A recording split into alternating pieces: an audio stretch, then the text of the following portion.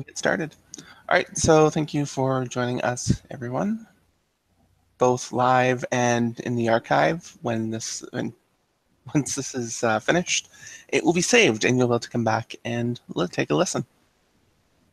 Cool. So for the last week or so, we've been advertising an AMA over on AMAFeed.com in a few different categories, and we've gotten some questions. So we're going to take a little bit of time today, and we'll answer all of your questions. So I'm Rain. And I'm Alex. And we also have some answers from Michael as well, who's also part of the team. But he's not able to join us, unfortunately. It's just the two of us who have been able to make the live stream today. Right, so we'll get started with the first question. We might as well just jump in. Are you religious? This is a really broad statement. Alex, do you want to go first? Yeah, sure. Basically, I am religious. Grew up Eastern Orthodox, but don't really associate with a particular religion. Uh, because Christianity has too many rigid beliefs that go against my fundamental beliefs uh, about basically the afterlife, which is to say that there isn't really an existence of. I don't want to get too in depth here with reciting my personal religious.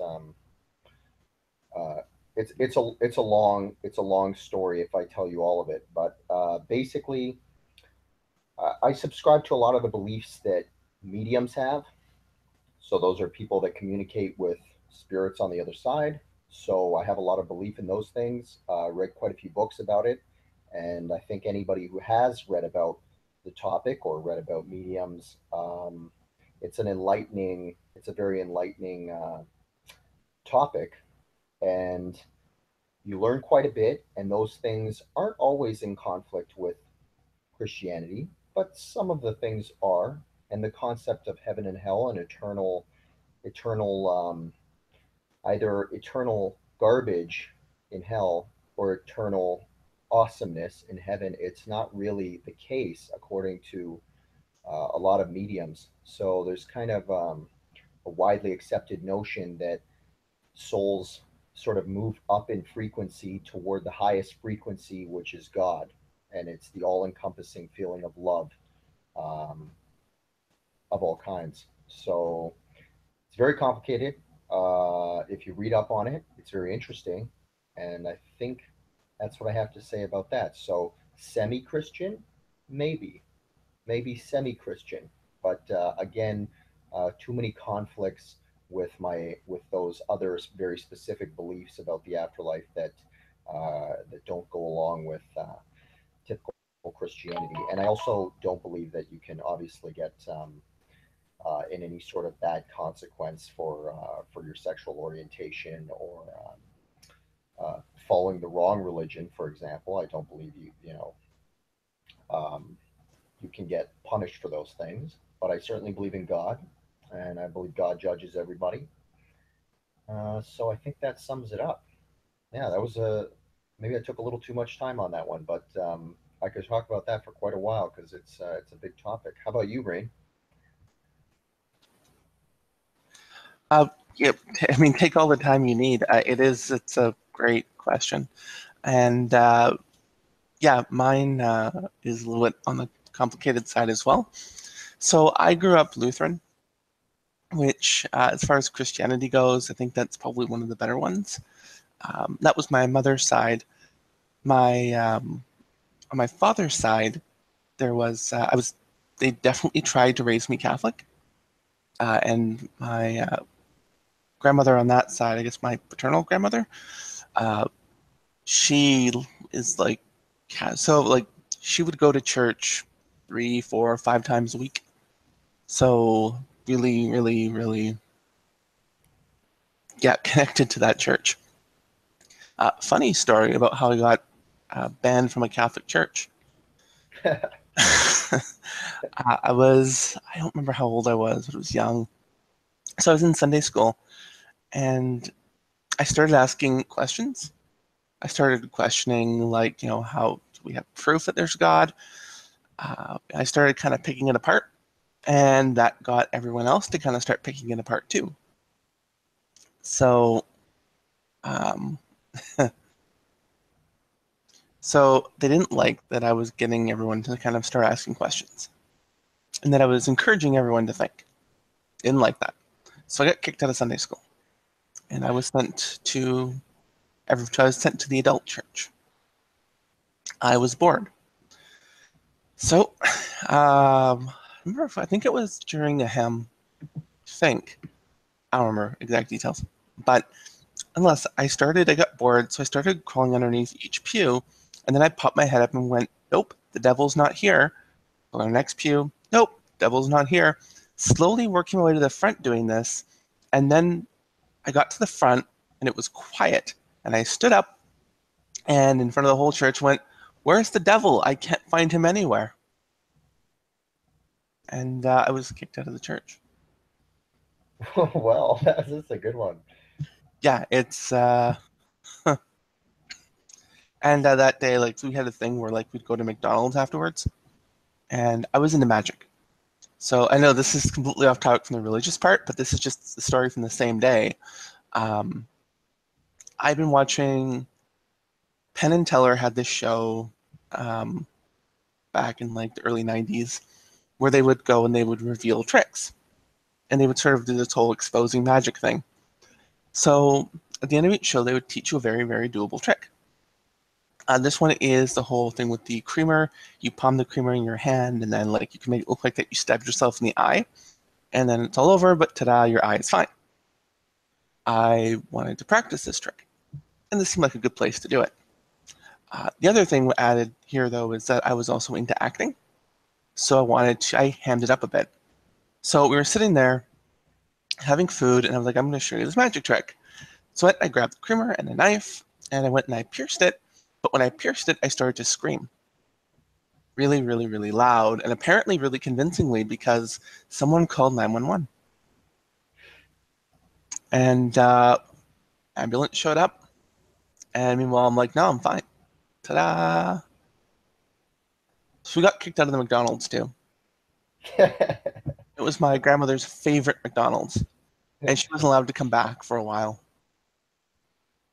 Wow, that's hilarious. Yeah, and that was all the same day. It was not a good day for either my Wow. father or yeah. Oh my.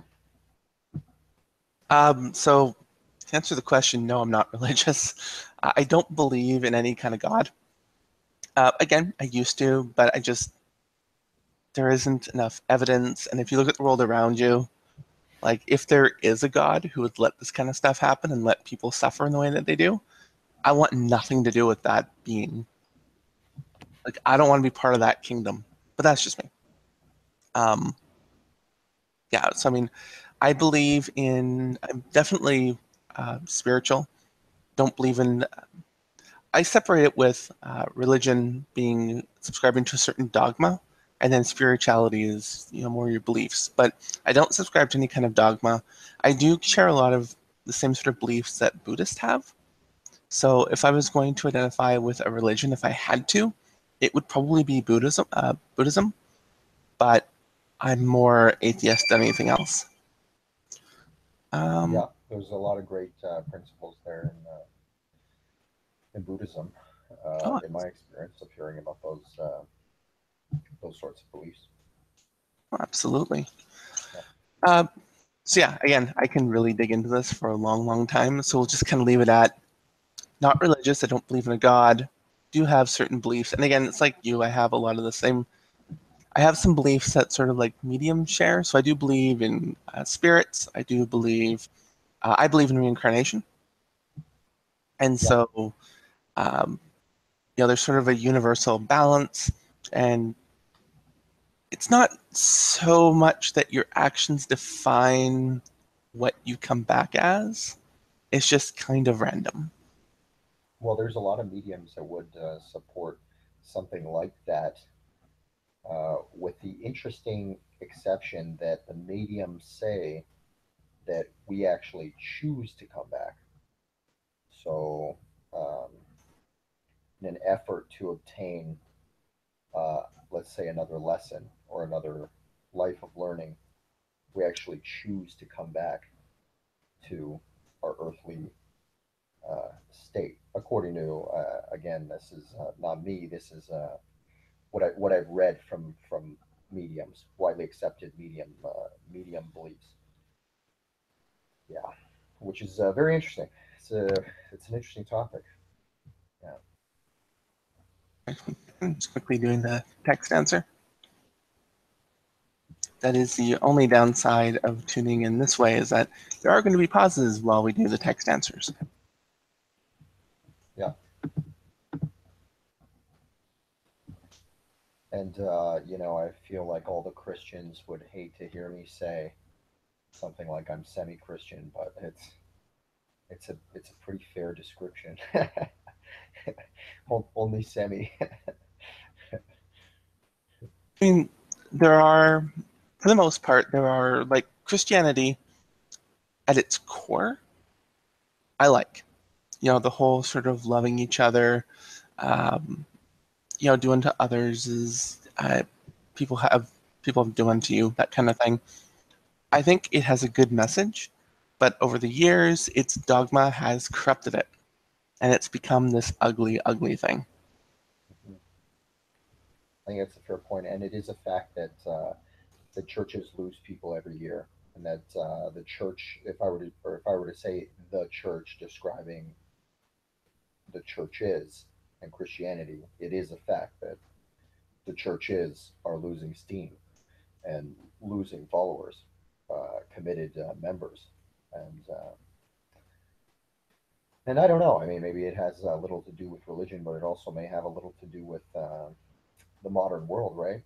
I mean, 100 years ago, there was a lot less to do, and going to church was, you know, something to do that was a little more important. Now, people are so busy, and there's infinite things to be doing, and putting that on your plate, I think some people who might want to explore that are a lot less likely to explore it you know, with our busy lives. Oh, absolutely. I do have to point out something, and this is, I never open with this, um, but it is interesting. I learned a while back about, I don't know, it was down the Wikipedia rabbit hole, and I learned what Satanism is, which is interesting because a lot of people think it's the worship of the devil. Right. It is not. Mhm. It is probably one of the better religions, to be quite honest. There's always extremists. Aleister Mhm. Crowley painted it in a really, really, really bad light. It's not what it is. At its core, though, it's about just doing what you want as long as it doesn't hurt other people. Yep. So if you want to go out and have a lot of sex, go have a lot of sex. It's fine. Yeah. So long as it's consensual, go out and do it. You're not going to be punished for it. Yep. If you want to go out and murder a lot of people, don't do that because Right. you're hurting other people. So that's bad. Yep. But yeah, I mean, at its core, it's about taking pleasure in this life. Yep. Enjoying yourself. Yeah. I have read about that. Ah, excellent. I like it when other people have read about it, so they're not like put off. Like, especially when I go like the religion I identify the closest with, aside from Buddhism, is Satanism, Hmm. which is not, yeah, Yep. Not which what people always think it has is. people just kind of like Yeah. the moment I say it, it's kind of shut off. Like, Hmm. yeah, okay, Yeah. It does not mean you're worshiping the devil. It does not mean that. Yeah. no, You could come and up with a better name. they really do. It's bad marketing. It's bad marketing. Yeah, that's what it is. Yeah. Enjoying life ism. Yeah. There you go. I know that's what they believe. Yeah. Yeah. All right, I'm sure we could spend like another hour on this, but we have like 20 more questions to get through. All right. Some of them quicker than others. Uh, okay, so I don't know how much you can speak to this one, but give it a shot. Next question is, how difficult is it to raise funds through crowdfunding sites compared to traditional fundraisers? This is all you, Rain. I know this is not my You haven't done this? department of knowledge at all. Yeah. Well, Michael sent me a response to this because he's done this before. So I'm going to read off his response, and then I will play off of that. So Michael responded with, "It's still a relatively new concept, so it may require a further sell and an explanation for some. But as it gets more popular, it also gets wildly competitive. You can't donate to every campaign or like every Facebook page. I get it. That's why we just have to try our damnedest to be special." And I completely agree. I've done a few of these before, and it's tough. It is a really, really difficult road. Um, if you can do it, it's really worth it. Because again, it's independence. Right. So you're not, you've raised the money on your own. You have, your fans, and they like your project for your project. So you don't have anyone dictating how you're going to do things. You don't have, you don't have to make changes, to make other people happy. You get to go do your project the exact way that you want to do it, which is great. Again, it is difficult, and I think depending on what your project is, it could be even harder. Back in 2009 and 2010, I launched two separate Indiegogo campaigns for a feature film I was working on called Roommates, and it didn't go well.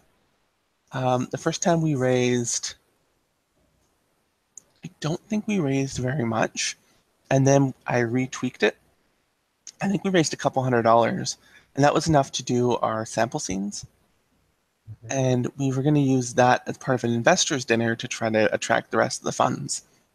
My goal was I overreached.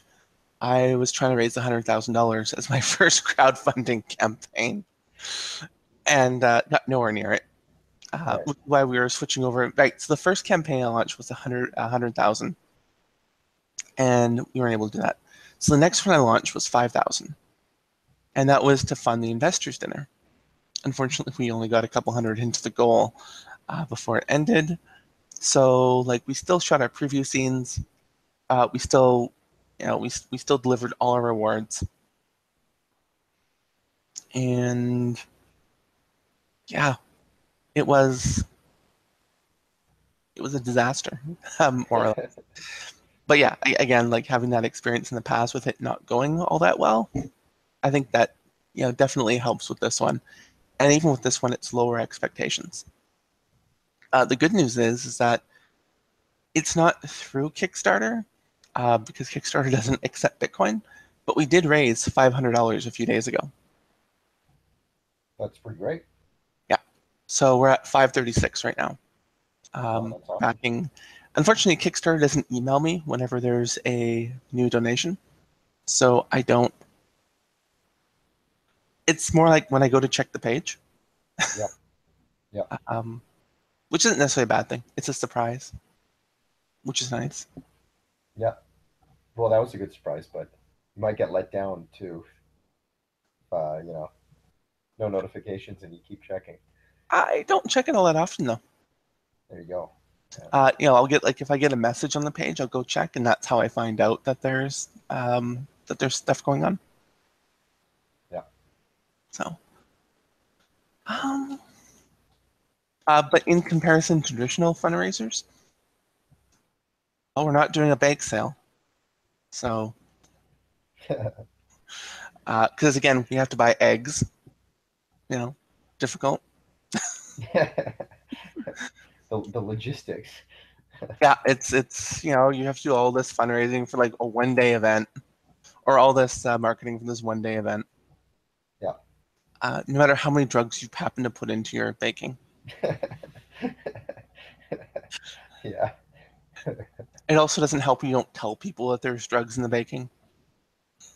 Yeah, that would Why yeah. everything's so expensive? Try our chocolate chip heroin cookies. So yeah, in comparison to traditional fundraisers, it's again, it depends on the project. Some projects come along that get funding easier than others. This project, just because of its nature, I've found that it's exceeding my expectations, but also my expectations are on the lower side, specifically with crowdfunding. So, I mean, we'll see. I have a better idea on some marketing stuff, so we'll see how it goes as we progress. Um, but yeah, I mean, if you have an idea that sort of resonates with a lot of people, and that sort of, if it's at the right time, it tends to go better. You tend to get more interest. And again, with this project, that's what I'm seeing, and it's nice. Give me a moment here while I do the text response. Yep. On a side note, I think if we got a lot of say a lot of people donating and really interested, such as all these people that have asked the questions. Oh, absolutely. And all the Then people who've RSVP'd on this. mhm. It'd be pretty cool, I guess, if we threw. I suppose we could probably organize some sort of event for all the supporters um, to generate, more funding, whether that's a big social or whatever. It'd be pretty cool. Oh, absolutely. And again, like our Kickstarter and our Patreon have some really cool rewards, kind of. Um, and we'll be adding more to the Kickstarter as time progresses, and I'm sure the Patreon stuff will change as well over time. Although I've seen a little bit less activity on that one than I have on the Kickstarter, which is okay. I mean, right now our main focus is shooting that pilot, which as currently is sitting at 41 pages. That's longer than where we started, or is that You've episode? So we've switched formats. We're going to be doing, as opposed to like a web series length, we're going to be doing like standard TV length kind of thing. Oh, that's awesome. So episode 3 is written, and that's sitting at 37 pages, I believe. Nice. We're working. We have the entire season broke. We've broken the entire season, so we know all the major beats. Cool. But yeah, in comparison to more traditional means, there is less red tape. I'm not entirely sure why there's. As much as I like AMAFeed, there's definitely challenges with formatting of things. Okay, there we go. Oh, probably boring for anyone who would be listening. Okay, on to the next question. How long were you in denial for? Hello? Love to hear your story on that. Just quickly taking a look to see. Yeah, okay. So I'm the only one who can actually speak to that. All right, so I was debating how personal to get with this one, and I might as well go for broke here. So I was in denial for a long time so I should start off by saying that I'm trans and also bisexual. So the bisexual stuff I didn't even deal with until after I, was honest with myself about being trans. And that took, I can't remember if I was 24. I think it was either 24 or 25. Might have been 24. I think it was 24. Um, when I kind of finally accepted it, I would have probably accepted that a lot sooner if it hadn't been for an episode of Jerry Springer, which is never a good thing to go by. So I was, I don't know, 5 or 6 or something. No, it might have been 7. I think it was 7. And I was staying home sick from school one day. And I happened to be flipping through, and I caught, it's like 11 in the morning or something, and I happened to catch Jerry Springer. And it was an episode um, where, like, I think it was one of those, my husband is now a woman or something like that. Some Yep. thing. And just the people who show up there, it was just like the way they looked and acted. I had decided, like, no, I'm never that. Um, so I mean that it really didn't help. It wasn't until like years later when I kind of started catching the show a little more often when you realize that everyone on the show is just no, like they don't Yep. represent the norm. at all. That's right. But eventually it did was just sort of like I either had to sort of like, I had to accept myself and sort of embrace that, or I was gonna end up dead. So I ended up going, yeah, that was when I accepted it, and then I started trying the process of transitioning. And while I was doing that, I also kind of came to accept that I'm bi as well because I got to explore that. Whereas before I was totally like I was so deep in denial that I wouldn't. That was something I wasn't even going to consider. And I am ashamed to admit this, but I will admit it that I was so deep in denial that like I wouldn't hang out with other people who were gay. Definitely not trans. Anyone who fell into that LGBT category, Yep. nope, wanted nothing to do with them. I had friends who were all supporting of it. I just remained quiet. 'Cause I was like, nope, not, nope. Because if I'm supportive of it, people will figure me out, and didn't want that to happen. Wow. So yeah, it's one of those so deep in denial that I'm kind of on the verge of like homophobic. That's And super, super denial. yes, that's just it's very deep, and it's so deep where you're putting on a show for everyone, and anything that even comes close to breaking that, yeah, yeah, it's bad.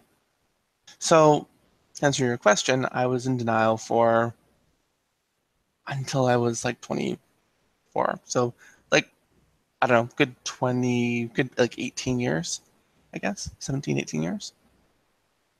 Um, and yeah, I was deep in denial.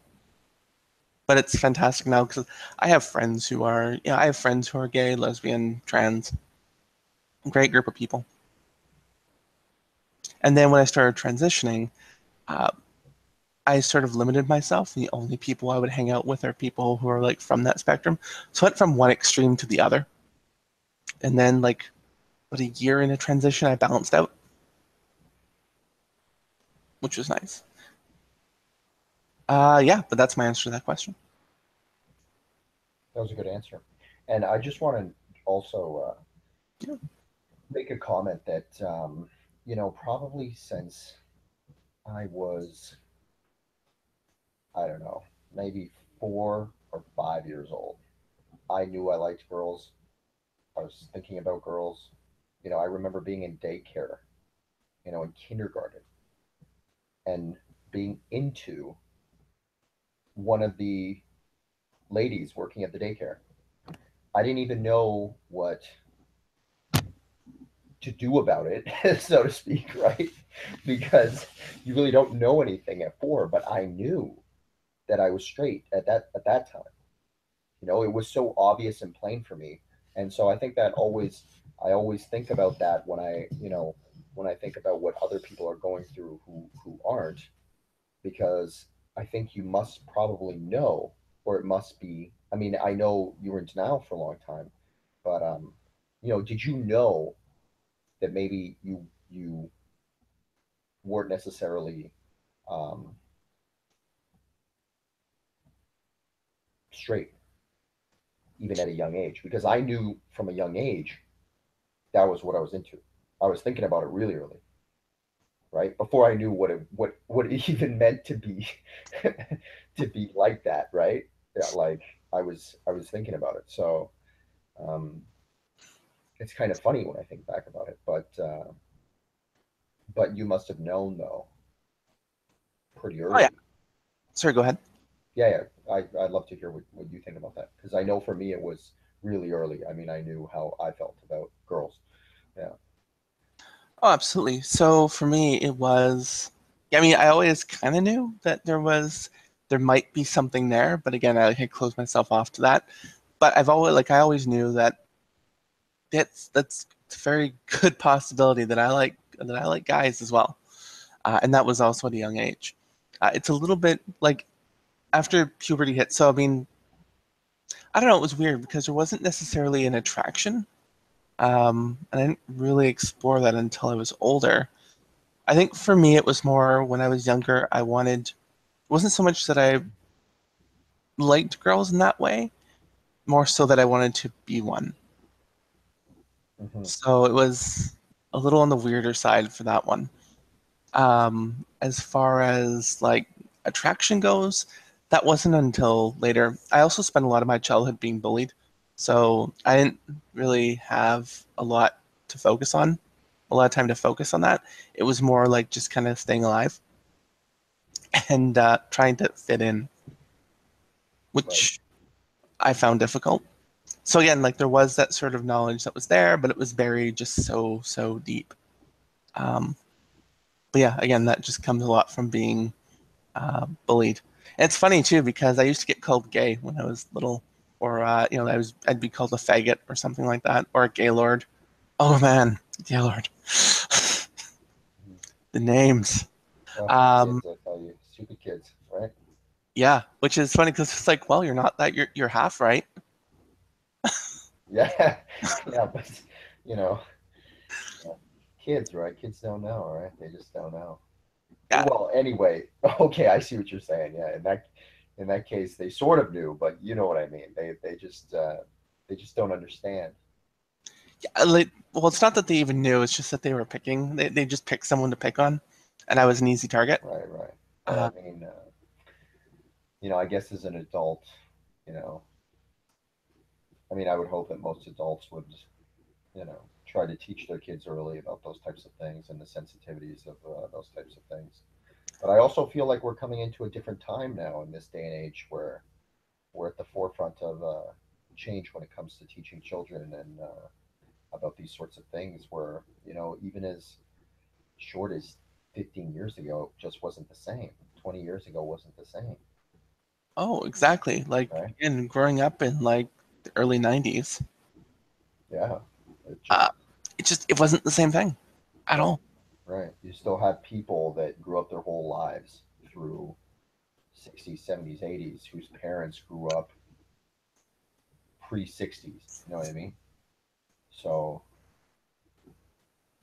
yeah, when you think about the influences, I mean, I even think my parents are fairly traditional in a lot of ways, you know, and they're I should think that they're modern types of uh, thinkers, and yet you know they still think things like getting a job, working a job for one company your whole life, kind of thing, getting married early, having a family, those things. They still subscribe to those types of uh, they still think those are pillars of life. Where now people widely accept anyway, people in our generation widely accept that you can do whatever you want with your life, right? Absolutely. Well, anyway, we have the blessing and the opportunity to do that anyway here in Canada and in North America. So other places are not so fortunate, but um, They're getting there though, slowly. I mean, but it's one of those, we'll take a couple steps forward and then like 18 steps backwards. mhm, And then, but I mean, slowly we're getting there even across the rest of the world. mhm. Well, I hope so. Closer and closer. But like there's definitely now a big difference between like if you're growing up now than you were again like 20 years ago. Oh yeah. It's such a big difference. I think it's a lot more accepting now, so it's easier to sort of, I mean, you have, kids who, whereas like, again, going back to the whole being trans, might have suppressed that back again 20 years ago, might have suppressed that and not have come to terms with it, um, until much later in life. Right. Versus now, where you have, there are kids who are just like 4 or 5, and they realize that they're not the right gender. So, their Right. parents are letting them present properly. And Yep. then right before puberty hits, get on blockers to keep that from happening and go forward. And in a lot of ways, I'm Right. kind of jealous of that. It's like I didn't have that. Right. Yep. People weren't enlightened No. that short time ago. But also, like, again, growing up now, this is sort of the age of participation trophy. It's like you get rewarded for just participating no matter what the outcome was. Right. Um, and, it's, I don't know, warning labels and everything. So in a lot of ways, I do also kind of like growing up when I did, where it was wooden play equipment, and if you got a splinter, you deal with that shit. So I mean, it's again there's good and bad things about that, but yeah, with acceptance, it's definitely come a long way. Yep, yep, absolutely. I should also also it was weird too, um, since I'm asexual, so I didn't have definitely biromantic is what I should say orientation is, biromantic asexual. So like with the whole sex thing, I never understood it, still don't understand why people make such a huge thing of it. It's just something I've never been able to wrap my head around. I mean, I guess from like a purely logical level, I guess I can kind of see it, but I still don't fully understand it. So for me, there was never that sort of there was physical attraction, yes, sexual attraction, not so much. So, do you want to have a family someday? Sorry, I'm just answering this question still. Yeah, but while I'm finishing this one up, let's move on to do you have a family? Do you want to have a family That's someday? Do you that's want to take that one? that's a pretty good yeah. That's a pretty good lead up. The more and more I talk to people with families, the less and less I think I want to have a big one because I used to think, oh yeah, I want to have a family, this and that. I mean, I like kids, right? And thought it was pretty obvious that I would, but now I'm like, oh God, it's like I'm so busy. Maybe just one. I think one will probably do the trick for me. So that now that's how I feel. It's so weird. Yeah, because I always thought, oh yeah, to have like lots of kids, but no, now I'm like, I don't know. Like if I have one, I think that'll be a handful. In terms of the effort, because I've met so many people now with kids, and it's just like, wow, you guys just living life for the children, and and that's cool, But I think maybe one, maybe two, that'll do great for me. That'd be good. Yeah, one or two kids would be great. How about you, Ray? One sec. Um, that's a tough one. I'm more or less married to my career, so it's not that I don't want one. I don't know. It's a time sort of thing for me. I mean, eventually one day, yes, that would be nice. Um, and yeah, I've considered adopting too, but again, it's just sort of right now I have a different priority. But one day, I mean, that would absolutely be nice. But again, like one day, I just kind of like it would be nice to also have like a stable job and to be working just a set amount of hours a week and then come home and the family. That to me sounds nice. That to me, that was not my reality. Right, And I mean, I'd get bored. right. Not to say I'd get bored of a family. I don't think that would happen at all. But yeah, I mean, one day maybe, but just not anytime soon. Okay, so that was actually pretty quick. Let's see. Risks. Yeah, I'm just looking to see if there's any answers in the email. Okay, so are you aware of any potential risks that crowdfunding presents, if you believe there are any? That's all you. I wouldn't know of any. Yeah, there are always risks with anything like this. The big thing being, not being able to complete, uh, not being able to complete your funding, not being able to deliver the rewards that you promised, which is why I find if you start off with sort of like a base that's very, very doable, that you know you can achieve, even if you don't raise the whole amount of that you're looking for, it's sort of mitigates that risk. So again, the big risk being not being able to fulfill rewards. If you keep them more in the realistic, you can fund them out of your own pocket. Let's say you only raise a little bit, you know, um, very easy to fulfill. And then as you go, and you kind of realize, you start picking up traction, you can start adding things. That's the great thing about crowdfunding is that they let you add rewards and move things around. The only thing that you really shouldn't do is remove rewards. that people have already sort of gotten.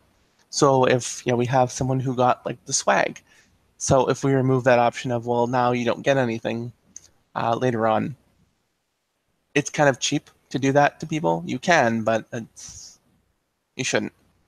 Right. So yeah, again, like fulfillment. But again, if you start off realistic, that's really the only sort of risk that I can think of that you'd run into. Uh, Otherwise, I mean, it's again not being able to complete things, or you don't raise enough money, and you're not able to complete the project. Uh, which again, also an issue that can happen. I mean, look at us when we were doing the pilot earlier in the year. We had everything there, and then we just had this freak accident that happened where someone dropped a camera out the window of a car, and suddenly we weren't able to do it because Yep. we weren't able to get a camera on time. The only like I had to scramble for a new DP because the DP just kind of left at Yep. that point. Um, and we only had so much in the budget, so we ended up kind of being screwed that way. Yeah. So we also have those kind of risks, but for the most part, fans tend to be pretty understanding. Like if something happens, and you have to put something off, but it's just about having sort of backup plans. Will someone be gay because her moms are gay, lesbian?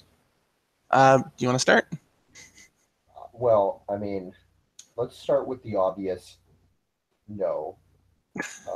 Okay. I laughed so I'm normally I Okay. wouldn't comment on it, but Yeah. I laughed Yeah. so hard when I saw that question.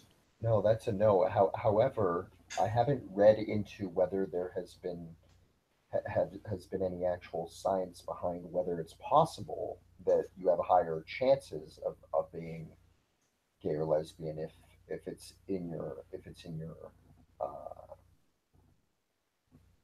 what would we call that in your genetic pool. I don't know. I Yeah, haven't no, I it's haven't your read. genetics. Maybe have you read anything on that? I mean, I know basically, no, it doesn't mean, but I don't know whether the probabilities or chances go up. I don't know about that. I'm worried that if I type, it's going to make noise here. I'd like to give that a quick Google. Yeah, go for it. I'll let you know if it makes noises. Okay, so my take on that is not necessarily. Um, it's you know, uh, straight kids can be born to gay parents. Um, so taking a look at the question again, it depends on a lot of things. So her moms are gay, lesbian, so it really depends, like if the child's adopted or if it's genetics.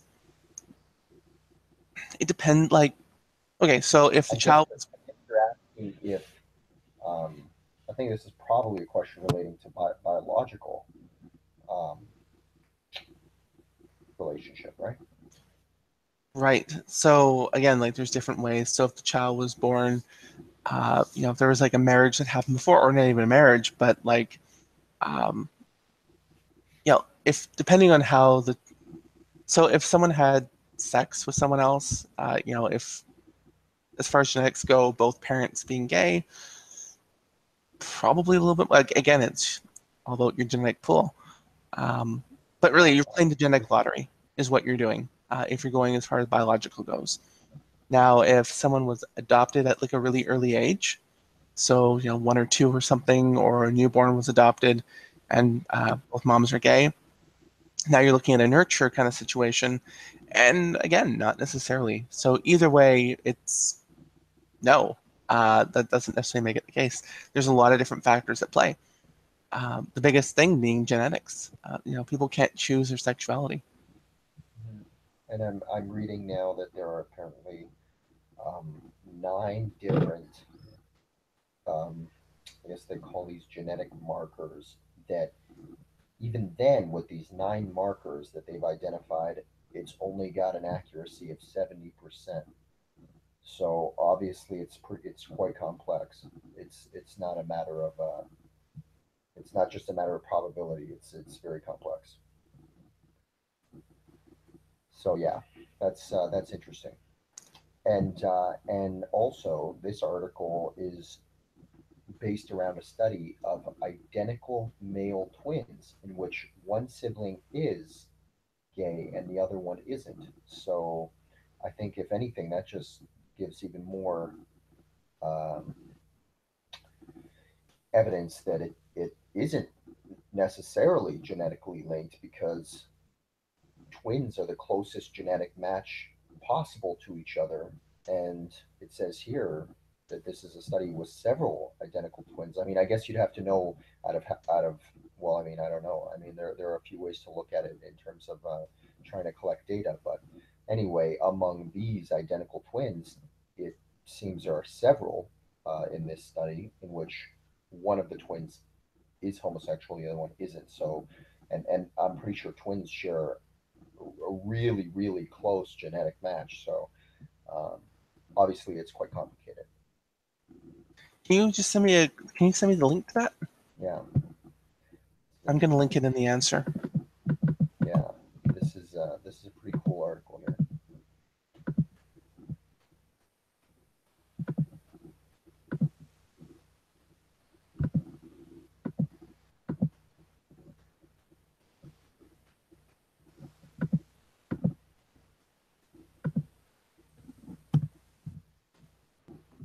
Okay, I just emailed that to you.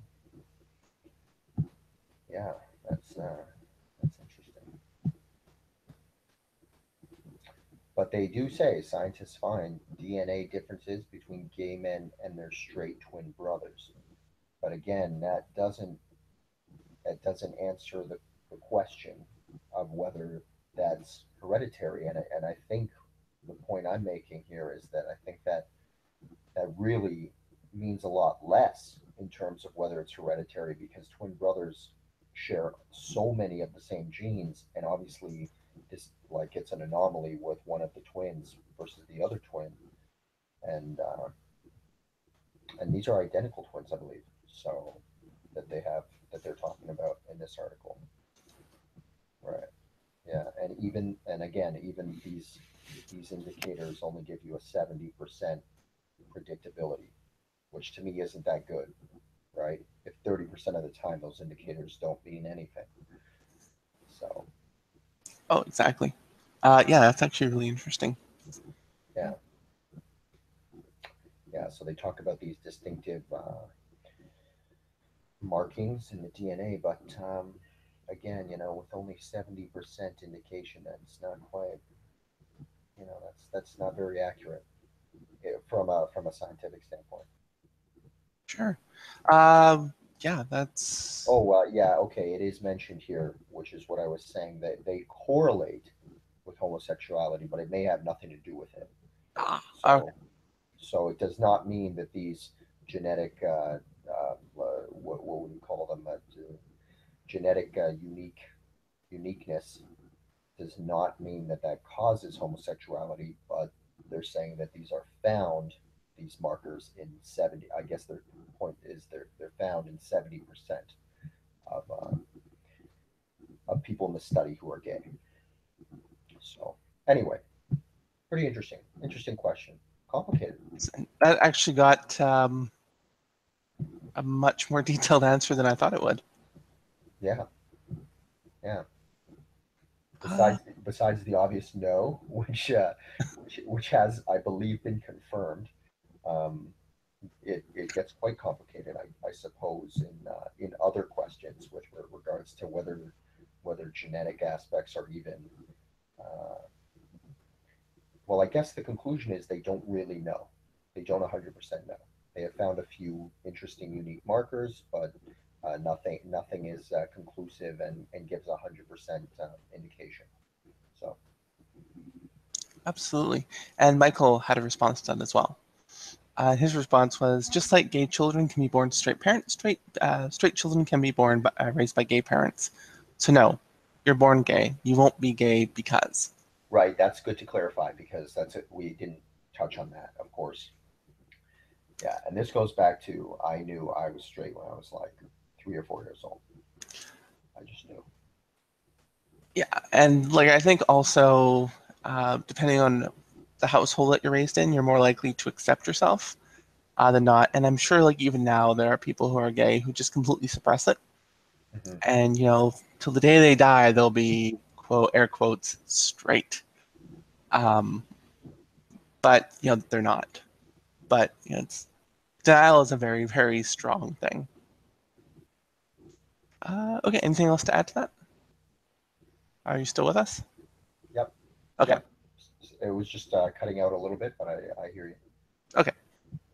Okay. So yeah, again, a question that initially started off as something that I kind of thought might be a little ridiculous actually ended up being really interesting. I like it when Well, that happens. I like being wrong about things. yeah, it's. But I think conclusion is it's quite complex. Yes. Yeah, But I did not know what 1998. That's actually worth looking into, and if afterwards, I might dig into that later on today. yeah. That article. Yeah, yeah. Okay, so on to the next question. Have you done other crowdfunding campaigns before? You touched on some of this. So you have quite a bit of experience actually with some of this. I would say I have some experience. There are people who have more experience. I think Michael has more experience than I do, and he chimed in an answer on this one. So, yes, several. Some more successful than others. Passion projects are always going to connect on a different level. Uh, and again, like I touched on that earlier, and it's exactly that. Depending on the project, it might be more successful. Um, again, it depends on sort of that resonation. If it resonates with people better.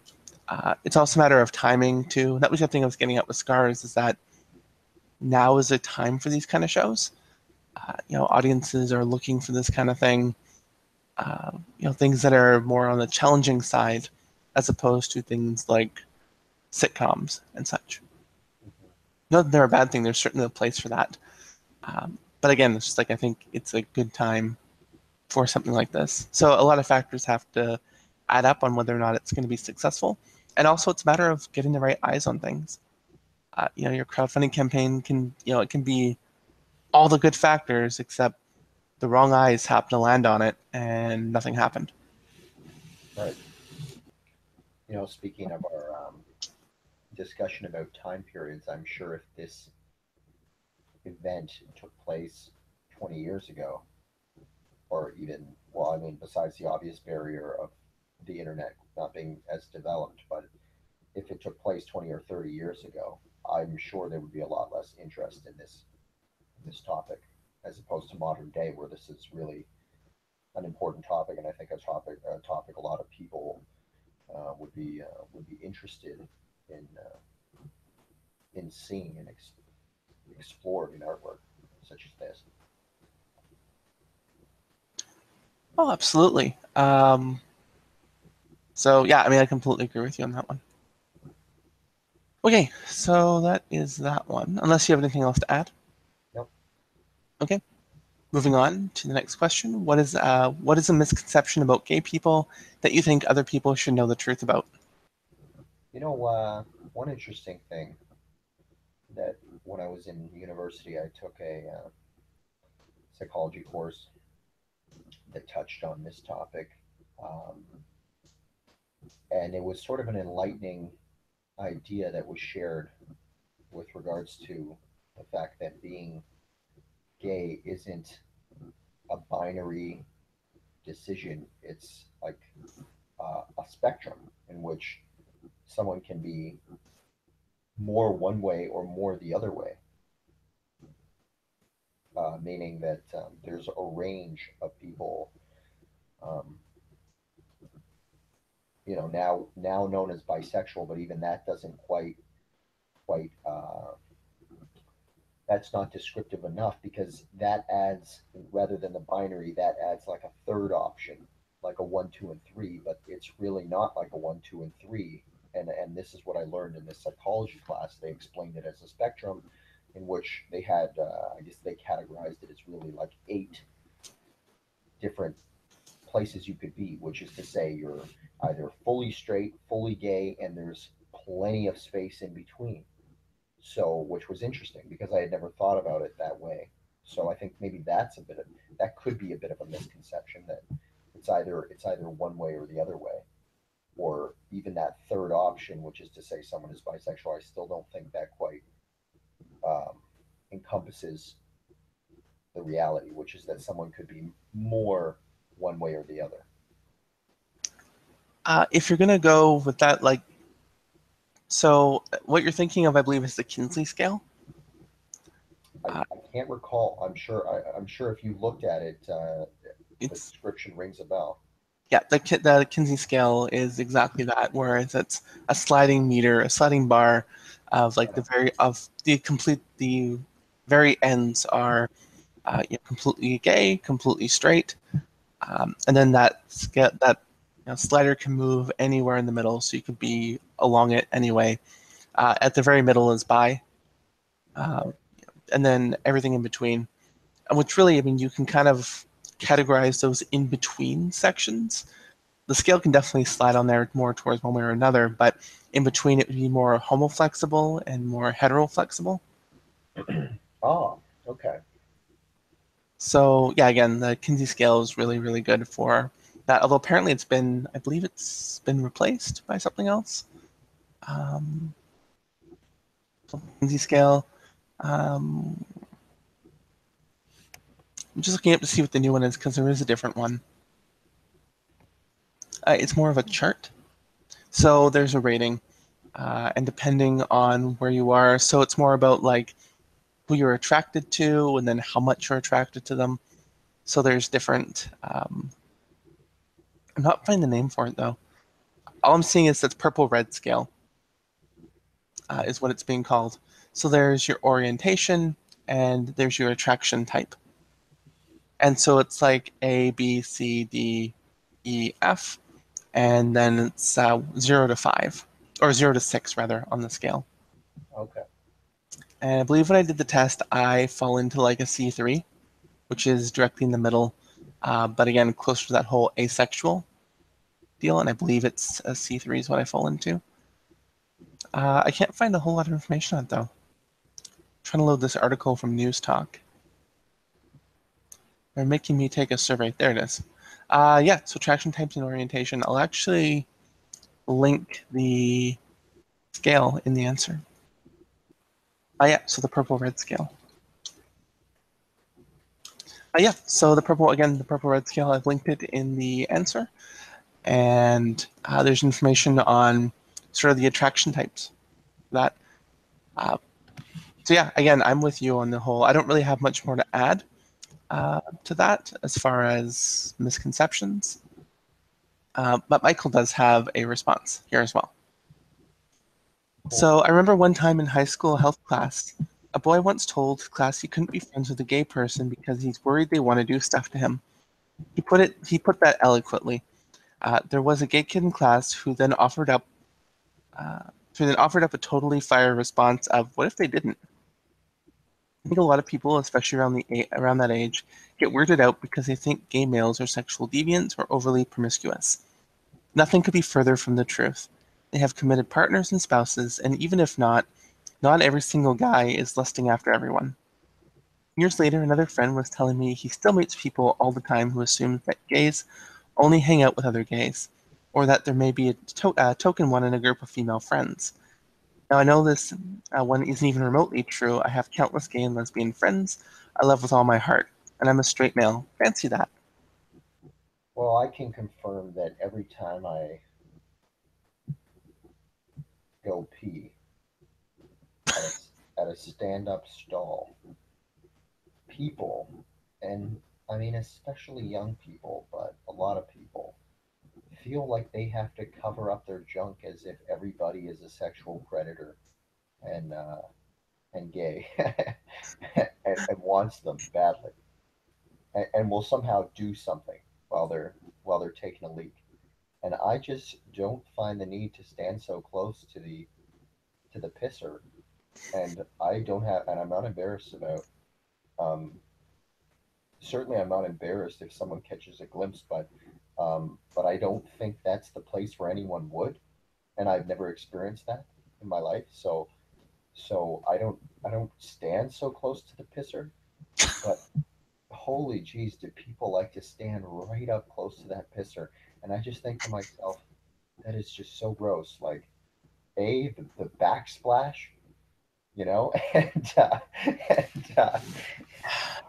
and and B, what's the point? What are you hiding under there, right? Special weapon in there? I don't know. It's it's just funny, like, and I see it all the time. I see it, and I just like hang out there a good foot and a half, maybe 2 feet away from the pisser, and I piss in there, and the guy next to me, is always a couple inches off the ceramic, and I don't, I don't get it. I don't get it. But I'll tell you what, I'm telling you, a lot of straight guys, it's so weird. It's super weird. I think that's weird, and I'm totally straight, and I just think there's nothing to be embarrassed about when you're taking a leak. What do you think they did 100 years ago? And they just whipped it out and took a leak, right? No, Now absolutely. everyone's all embarrassed when they go to the I don't know, it's weird, but I tell you, I see it a lot. In fact, I have a buddy who prefers to pee in the stall because he doesn't want to pee in the stand up. Does he stand up anyways? Yeah, he stands up and pees in the stall, doesn't sit down. What? Stands up and pees in the stall, but would rather not pee in the Oh. stand up. And I don't know whether he thinks that, I don't know whether it's a problem with, like I use the term backsplash, but I don't know what his deal is exactly, or whether he doesn't like being shoulder to shoulder with somebody while taking a leak. Maybe it bothers him. Maybe he can't go. So I don't want to say I don't want to jump to conclusions. He's a good friend of mine, but anyway, I myself have no embarrassment and have no trouble peeing next shoulder to shoulder with the gentleman in the washroom. So anyway, that's what I have to say about that. It's a very funny topic, I think. And I And mean, it's the bathroom stuff gets so much conversation these days, like way more than it's warranted. mhm, Especially with the whole allowing trans people to use like the washroom that's um, that they identify with. mhm, Just a quick story, completely deviating from the misconception of gay people. But while we're on the topic of that, the very first time that I presented in public, I was at a mall, and I was not confident in my own appearance and whatnot. yeah, So I was in a mall, and there's like the men's washroom, the women's washroom, and then the family washroom. right, So yeah, I decided I would go to the family washroom because that's like in between. right. I was quickly kicked out of there because apparently I didn't have a kid with me, and that's like that you can't go in there without that. So yeah, I mean I was forced to go in the women's washroom, but yeah, they kicked me out of the family washroom. But isn't the family like an individual washroom? No, there's like Oh, it was four it was stalls. like a oh it was like a okay, I see what you're saying. Yeah, and so I mean like I guess it's for like parents and they have kids, so like they're all in there. Right. Um, so I mean I guess it makes sense for that. But yeah, just to be like kicked out of there, it's the only time I've ever been kicked out of a bathroom. Is that one time. And that was just because of lack of confidence. And after that, I'm just like, well, I, I, I gotta pee really badly. So into the women's washroom we go. And it was fine. Like, it wasn't a bad experience. Oh, good, good. So, I mean, Yeah, there was that. Also, the first year of transition, was it? I don't remember. First year or something like that. um, I was having dinner with my mother. It was like our Christmas dinner thing. We were out at Boston Pizza. And I had to use the bathroom, so was she. So we were leaving, and as I went to the bathroom, her response was, "So which one are you gonna use?" When like I'm, clearly presenting female, it's like I can't go to the men's one. right, It's just right. no. awkward. Right. Right. So yeah, I mean, just like it was just her being really awkward about it. So Yeah. yeah, that was also. I mean, that was the only other uncomfortable experience that I've had, and that was just early on. Especially like being asked that. It's just, well, what do you think? Hmm. Uh, I, yeah, that's, gee. yeah. Uh, wow. Well, I Uh, mean, so ultimately, though, um, your family understood over time. Sort of. Yes. Still Mainly no. struggling. It's been like 4 or 5 years or something like that. Hmm. I've lost track. But, like my dad still gets things wrong. Right. And there's been, like, I get that there was going to be an adjustment period, but like after 4 or 5 years, Yeah. your I get adjustment, that. your grace period is over. Like it's long, long over. And it was a close friend last year who finally like knocked into my head that like if they haven't made that adjustment and they haven't started using proper pronouns and proper name and whatnot by now, Mhm. it's not going to happen. If it causes you distress, maybe it's time to kick them out of your life. So last year was the first year I didn't go to my grandmother's for, like I went back to my hometown for Christmas, and it was the very first time I never went to my grandmother's for Christmas, mainly because my uncle is an asshole, or one of my uncles. Yeah, he's an asshole, and he refuses to, he addresses me by my dead name, uses the wrong gender. He refuses to accept that. Mhm. Um, and so my thing was like, either like if he's going to be there, I'm not going to be there. And my grandmother made the decision that like, well, he can be there then. So I just didn't go. And it was the first year that I didn't go. But I spent Christmas with two of my best friends. So I mean that was nice. Mhm. And then we had like our own little Christmas dinner and whatnot. So I mean that was nice. Um, I can't say I necessarily missed going out to my grandmother's, and it was certainly there was no distress about it. Mhm. Yeah. Wow. Well, I think as I think anyone really grows up, you start to see people in your family or people that have been in your life growing up as just regular people and not as the figure they are or were in your life, right?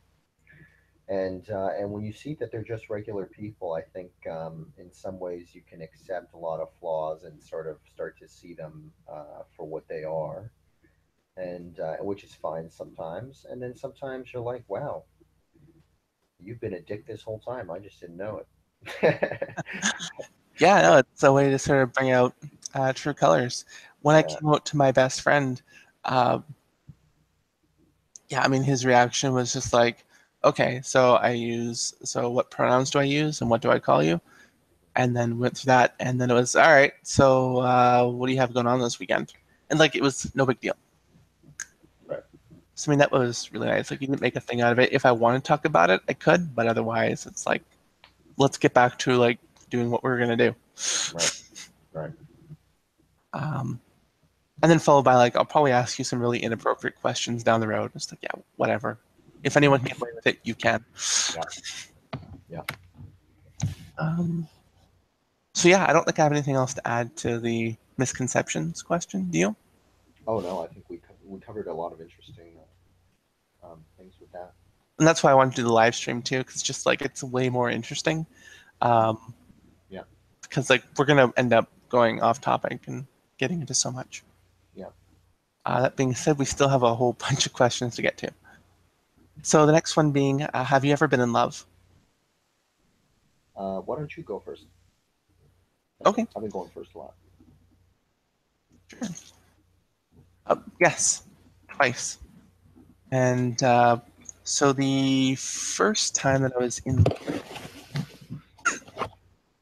um, we've been friends for years prior, and then we started dating, and it was weird too because then we started dating. It felt like we've been dating forever, and so we kind of slipped into the whole "I love you" thing really, really early, and we were going to get married.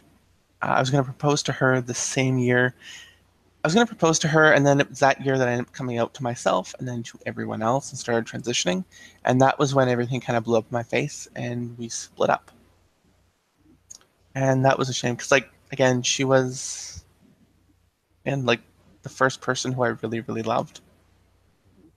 And so, and that was really hard, but it was mixed with the whole transition at the same time. So it was a little easier than it should have been. Um, so that was the first time I've ever been in love, and it was magical. And then it wasn't until 20, so that was back in 2013. And then in 2015, is the next time that I fell in love again. And that one didn't last quite as long. The other one was like a almost 4, I think it was like a 4-year relationship before we broke up. And another one was maybe 5 or 6 months. But we were in love and it was fantastic. And it was a poly relationship. For anyone who doesn't know a poly relationship, it's a relationship with more than one person. Not necessarily, they can all sort of be separate relationships of each other. But yeah, it's the whole idea of like you can be with more than one person. And so, I mean, that was great. And until I eventually pushed her away, and then that sort of ended. So I've been in love twice. How about you? Um, well, once, and it's complicated, and I think I'm gonna have to leave it at that because I don't want to get into the details about it, because it may or may not be ongoing, but it's a sensitive topic at this point in my life, so I'm gonna continue, but highly recommend it. Highly recommend it. Yeah, that's what I have to say about that. Yeah, and that's it. Yeah, I don't know what you should type on that one. Uh, I do. yes, it's complicated. I highly recommend it, and That's what I'm doing. I think that I think that sums up what I have to say about that. Perfect answer. Yeah, it's yeah. I never really thought things could be complicated as far as relationships until you get struck with love, and then you're like, yep, it's fucking complicated. Yep, Yeah, this is what all these people are singing about in songs and making movies about. Yep, I understand now. Yep, it's difficult. yeah. But it's also magical, and Yeah, I know there's people such great who things too. I know people who are just like they fell in love and they broke up. Like I'm never gonna fall in love again. It's like yes, but you will because it's such a great feeling while you're there. At the end of the day, like everything falls apart, everything breaks down, whether or not it's like you end it or people die. But at the end of the day, everything falls apart, which can be kind of seen as like a nihilistic attitude, which it is. But at the same time, it's also kind of a romantic attitude, being like, everything's going to eventually fall apart. So why not grab onto any bit of happiness you can? Yeah, and I definitely think that one should not withhold um, any effort to engage in a situation where it's possible for them to um, get close with someone should they come upon the fortune of that happening, because it is fortunate.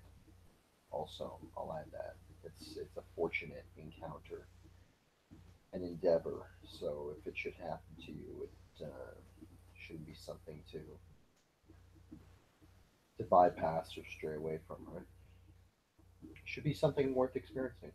Yeah, It is at least once, if not more than that. yeah, and yeah.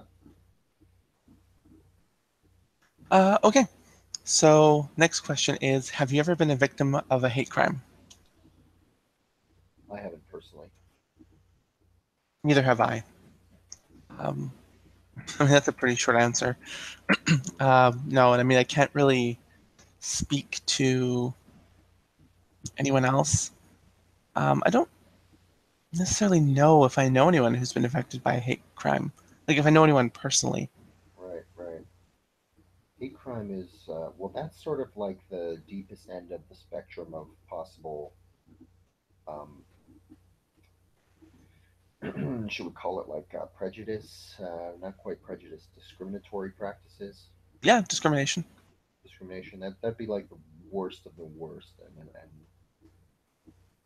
I'm sure the amount of people that have run into that would be somewhat minimal because that's like the worst case scenario. Yeah, it also Uh, depends on the part of the world that you live in too. Uh, yeah, yeah, I guess. like we're fortunate that we live in Canada, Yeah, um, where that yeah. sort of thing happens less. But in the States, that's kind of rampant with that, especially now with the current president. So yeah, I mean, it's just a matter of like people think it's okay, you know. So again, like in Canada, we're really, really lucky. And I don't want to speak to anyone. Like I know there are people um, in the States who I know, and I think they've had some things happen to them, but I can't really speak on that or to that, just because again, it's not something I have personal experience with. Hmm. Yep. I mean, in Scars, it's going to happen.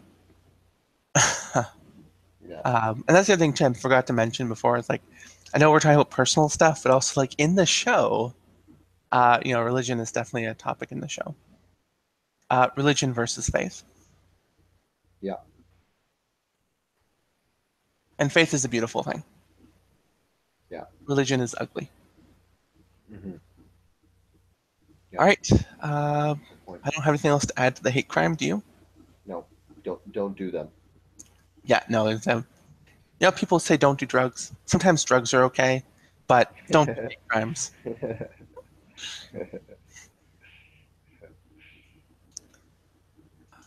Okay. So next question is: do you think gay marriage affects straight people in any way, and how or how not? well, we were talking about. Um, oh, I don't think it can inspire somebody to turn. I hope that's not a question about that. I'm going to assume that he's not.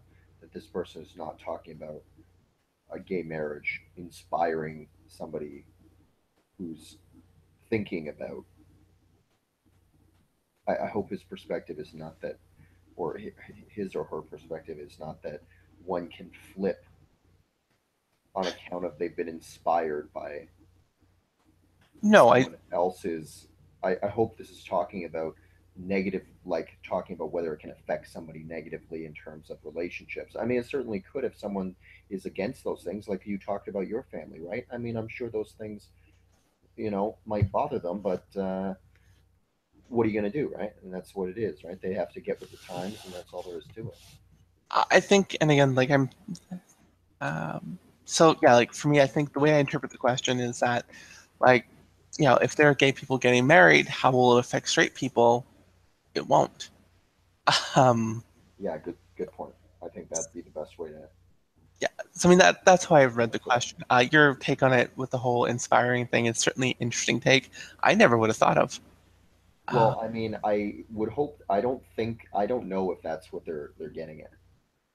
But if you are of that, if you are of the opinion, and we've already talked about why this is the wrong opinion, but if you are of the opinion that somehow someone can choose whether or not to be gay or straight, which obviously we've talked about is ridiculous. Uh, I don't know if they're asking if seeing more acceptance of gay marriage would mean that somebody feels more comfortable choosing to be gay. But we've already discussed, and I hope this person doesn't think that it is the case that someone has a choice about that. So yeah. But in terms of relationships, I suppose it could affect folks who are against those types of things or against their relative from doing that if they're of a certain upbringing, let's just say a very Christian upbringing, yeah, I might imagine that would affect you. Yeah, it would Emotionally, affect though, right? emotionally, emotionally, just in general. Yeah, okay, I can definitely see how that would. But yeah, no, that it. it doesn't hurt anybody. But some, let's put it this way: some people may create unnecessary stress on themselves, right? Those people that we were talking about. Let's say, Christians who are very against those types of things. I mean, there's no need to stress about it, but they may be stressing about it. Yeah, it's an interesting question, I guess. Yeah. Yeah. So, along with your thing there, my answer is no. It doesn't affect straight people in any way. It's like anything. If you choose to make it about yourself, then yeah. But I mean, then again, it's the same sort of thing with if someone's a vegetarian and you decide to make that about yourself, Yeah, yeah, and yeah. you That's a take good point. personal offense to that, then yes, but you're manufacturing a problem. Yeah, good point. So as far as like an actual effect, no, no. It's No, yeah, the most that can happen is that someone manufactures stress in their life because of it. But again, that can be said for anything. So yeah, no, it doesn't because again, it's allowing gay people to express their love in the same way that straight people do. Why do people get married? Why do straight people get married? Because they love each other and they want to express that. They want to show it, and also tax benefits because marriage is the cornerstone of taxes and all that fun stuff. It's one of the cornerstones of economy, and it's stupid in that way. yeah. But if that's how you choose to show your love, like why shouldn't gay people have that same right? The next question is, what does the pink triangle mean? So you had the answer to this one. That'd be a good one to. Did you have a written answer, or we were talking about this? In a discussion answer, I didn't actually write one. Sorry, I'm just quickly typing my answer to the gay marriage one. Yeah. For anyone out there listening, Leafs are playing tonight. Played yesterday. Had a dramatic victory. I didn't catch the game, but I heard all about it. For the Leaf fans out there. Oh, who are they playing against? Who are they playing against? You know what? I believe they're playing. Was it Boston? Let me double check that right now. And I'm a big Leaf fan, so I should know. Boston, indeed. Yes, and yesterday they won in overtime against Boston, so it's a back-to-back games here. So they're playing their backup goaltender Curtis McElhaney, who's 1-1-0 this season, 1 win, 1 loss, and we'll see how he fares on the second game against Boston, who looks like they're going to be having their number one goaltender in net. So kind of interesting. So Boston chose to play their backup goaltender yesterday, and the Leafs came out with a narrow victory. And today, Leafs are playing their backup goaltender against Boston's number one guy, Tuukka Rask, who has not had a great start to the season. So we'll see. And the Leafs have been I don't want to jinx it, but they've been more on the side of all right, but they could be doing better. Um, so anyway, big big game two, so to speak, tonight, and Boston is favored to win based on the odds, which of course don't mean anything necessarily, but the betting odds are betting on Boston. Uh, hope to see the Leafs beat the odds on that one. Excellent. Um, okay, so on to the next one. What does the pink triangle mean? Yeah, so we were just discussing this. I wasn't sure at first. I thought maybe like because there was like some pink on the image that I had with the scars thing, and if that was the case, like that's my printer being stupid. Um, but there is actually a pink triangle, so I'm thinking this is what this is refers to.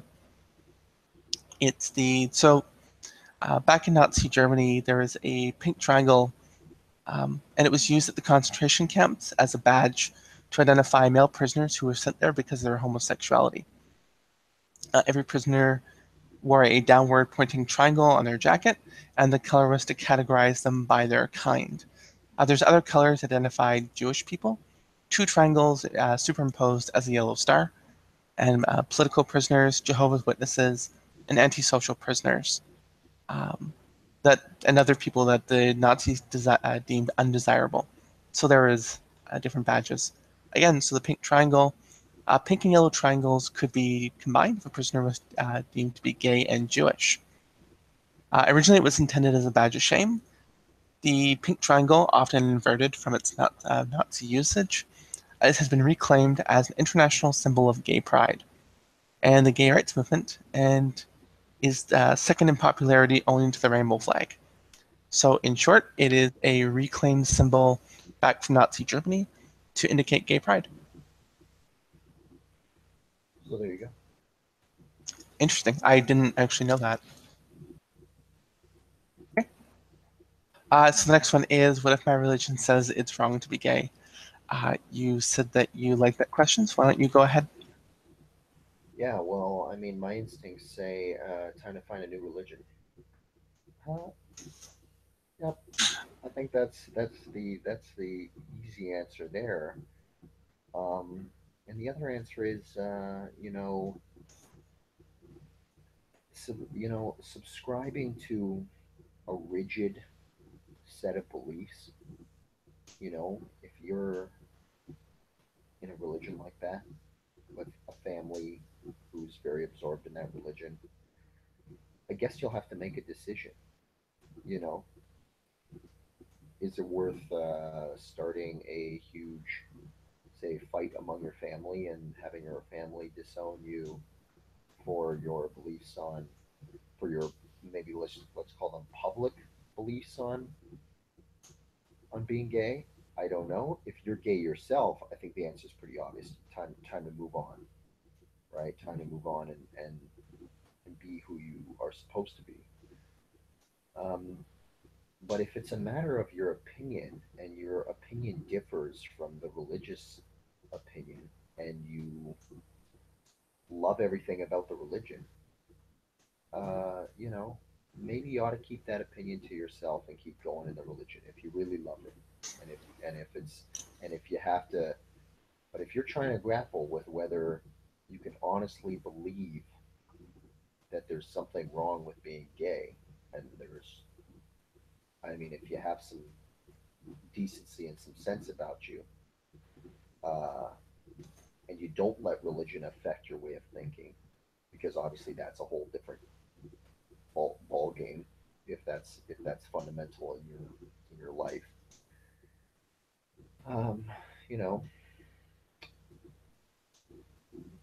really, those things shouldn't be in conflict. I think at the end of the day, religion and that whole aspect should not be in conflict. But I think you and we were just saying, and you I think you put it really well. Faith is wonderful, religion not so much.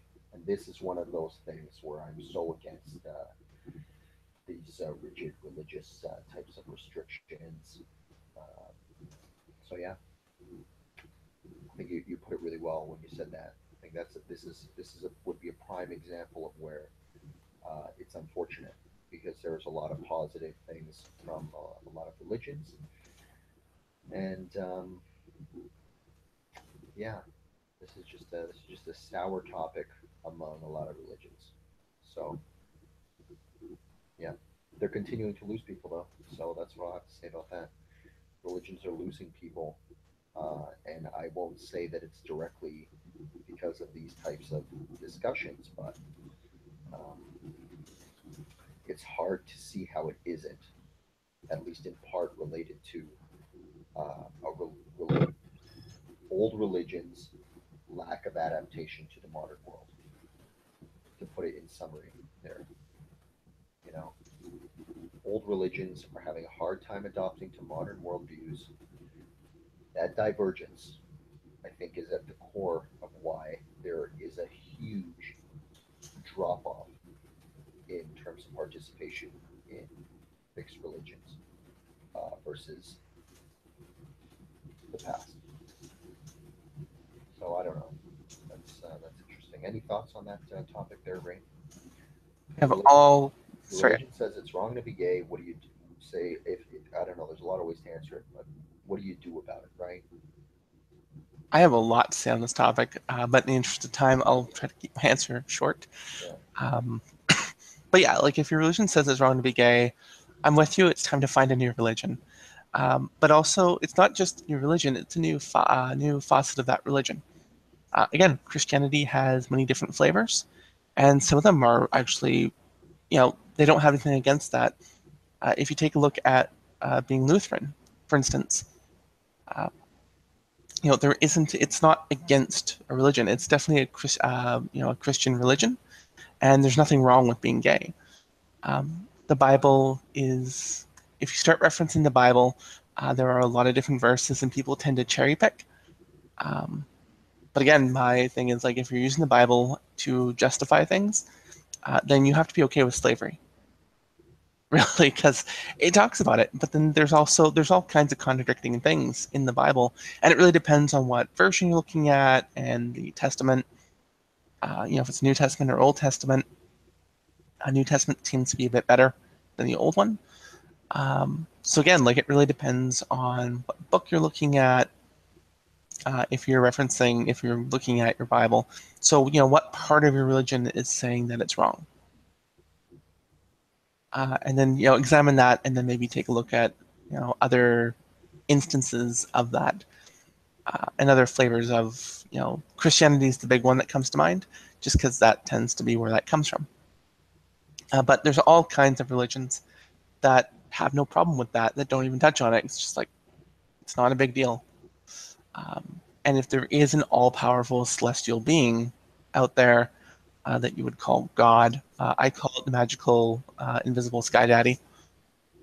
Um, yeah, but if there is that sort of being who's all powerful, we can't begin to comprehend that. And I seriously doubt that this being actually cares about like who you love or who you fuck, to put it bluntly. yeah, Uh, you know, I don't think that all-powerful celestial being cares as much as people want to think about small things, because yeah. it's such a mundane thing. I mean, and to micromanage a billion people, I don't know that. I mean, I like micromanaging. I try not to do it, but that just seems like a huge undertaking. I don't care how powerful you are. A billion people, or however many, several billion people on the planet. Yeah, that's quite the undertaking, and I don't think that's no.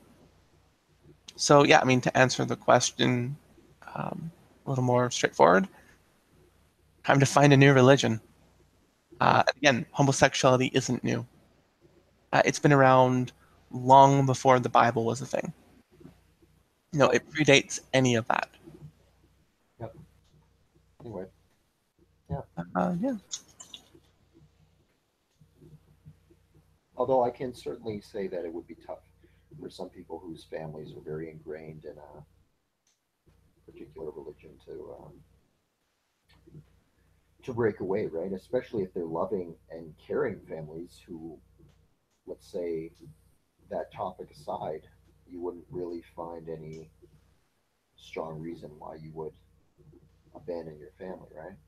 So that's kind of an interesting one. If, say, you have a great family and they're all really great, except you guys are part of a religion that doesn't support gay people and that strongly goes against your beliefs, but every other aspect about your relationship with your family is great. So I mean, obviously that becomes a pretty hard um, decision to make. I can definitely feel for someone if they're in a position like that.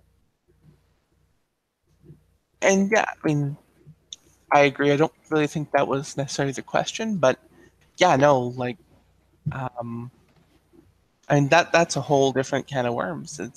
But again, that comes more down to your family's acceptance as opposed to necessarily the religion. Uh, Certainly, if the family has been corrupted by that, that religion does more damage than good. Again, I have a friend who she makes it her mission to go and convert people to like atheism, just because religion is such a terrible thing. And I mean, I agree. I personally find that there are certain religions that are better than others. But in general, I'm sort of in agreement that religion causes way more problems than it solves. You might be able to find a community based on that, but usually there are communities with sort of twisted beliefs. I think if you're looking for community, there are better things to connect to people with than similar sort of beliefs in spiritual things. Yeah. I'm Uh, going to excuse myself for a washroom break. I will be back. yeah, absolutely. We're just going to take a quick break. We'll be back in a few minutes. Oh, we've definitely covered some interesting topics. Yeah, no, absolutely. And we have 8 more questions left. So we're getting there. We're getting there. We're over the halfway mark, so there was 21 questions in total. Nice. So have we gotten to the next one? Yes. So we're on the how can a family have 2 moms? Which one is the real mom? Mm. Uh-oh. I've been I wrong guess. about questions before where I've sort of laughed about them and then we got good answers. So let's see if we keep the trend up or if this is one where one of us finally breaks down and starts to laugh uncontrollably. Yeah. Wouldn't Yeah. Let's. be me at all. No. Well. Well. Uh, let's start with if you are a child with two moms, you may have to ask your mothers which one is the biological mother, if there is one, for starters, if that's the question. Um, I mean, okay, you know what? I don't know. This one's a little bit. I'm trying to keep it serious here. How can a family have two moms? Okay, is the question related to um, a lesbian couple having a child through adoption and or through um, in utero fertilization? Is that the correct term? Yes, that would be it. So, so maybe the real question is, how can't a family have two moms? Why Interesting. why why wouldn't it why wouldn't it be possible, right, in the modern day? I don't know. Which one's the real one though? That's the funny part. Um, because in theory you could have a biological mother who's technically your, if you want to call it that, who's technically your real mother. Um, Again, though, that's kind of a it's a funny way to think about it, but you could have a you could have a biological mother if that's the question. Even in a family where you have two moms, and yeah, I, I don't know how else to say that.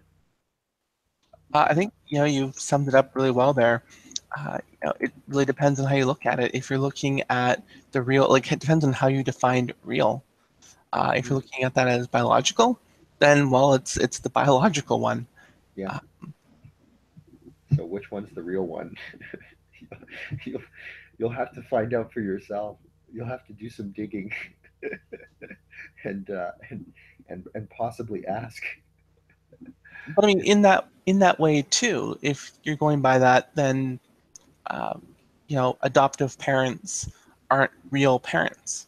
If you're going by that, so I find it's a lot easier to sort of define real as looking at it from a nurture perspective. Mhm. As again, like you can have a father who, he's not an actual. I mean, he could have fathered a child in that he impregnated someone. So genetically, yes. Biologically, yes. But an actual father, not so much. Right. Because it's all about, and I think that's how we define parents, or that's how they should be defined. is by actions as opposed to genetics. Mhm. So in this case, they're both the real mom. Uh, Right. you know, Exactly. you can't go, well, that mom is the dad. No, they're both the real mother. Um, so, and the family can have. I don't see how a family can't. I mean, when you ask how can family have two moms, if there are two women in a relationship, a lesbian couple, how can there not be two moms? I think you sum that up really well. Right. Right. Anyway, interesting one there.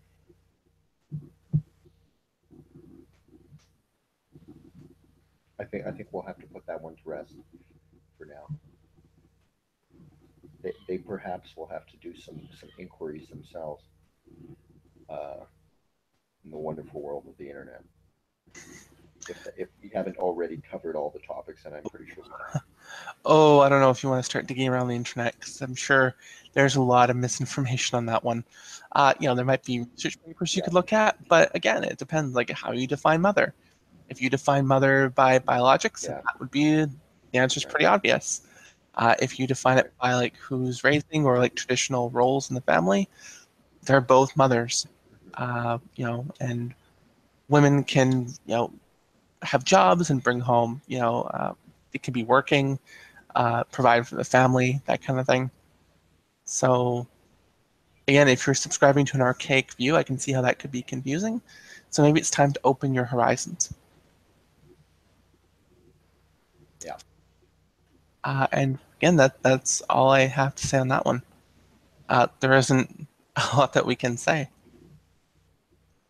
Okay, the next one is an interesting one. I had to do a bit of research for this one, and it's interesting. This next one is, why do gay and lesbian people have rainbow flags or rainbow stickers? What does it mean? Alex, do you have anything to contribute? I'm not. I don't know about that, so I don't want to give a bullshit answer. So I don't know. But bullshit answers are the best answer. No, no, they're not. Hmm. Because rainbows are pretty. Because they're pretty, because it just is. How about that? Yeah. But no. So there actually is a reason, and the reason I was looking up isn't far off from what I thought. So the rainbow flag was initially called the, I'm trying to think of the exact name here. So the flag of the human race. And it was for world peace, and it was part of the sort of the whole hippie movement. So again, rainbow flag was initially for world peace and all the different races, and then with everything going on with with gay people, the whole thing with Harvey Milk, Harvey Milk, and everything to do with the Stonewall riots. There was just so much bad things happening that again, like focusing on the rainbow flag as uniting the world in peace. So I mean, it became such sort of a staple of that time that it's been associated with gay people and with the whole the whole LGBT spectrum. It is part of that.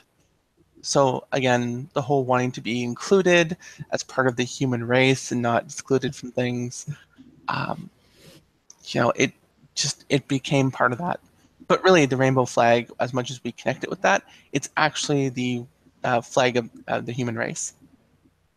So it's supposed to be more uniting everyone, not just the LGBT people. But again, the whole thing with the flag, if you're not going that far back into its origins, the flag does represent all the different races, sort of united as one. Well, there you have it. That's a very very nice representation. Then that's a nice way to represent that. So that is that one. How do you feel when people are insistent that this is a choice that people make? You should go ahead with this one because I think this is a really good one. Uh, so I guess my initial reaction is angry and frustrated. Frustrated more so than angry. time and time again, science keeps proving that it's genetics. Uh, again, genetic lottery. Going back to our other question of people born that way. Um, it's the genetic lottery. It's the genetic lottery, and it can suck that way sometimes. But again, like science keeps proving repeatedly that it's not a choice. That it's the way the brain's wired, the way genetics play out.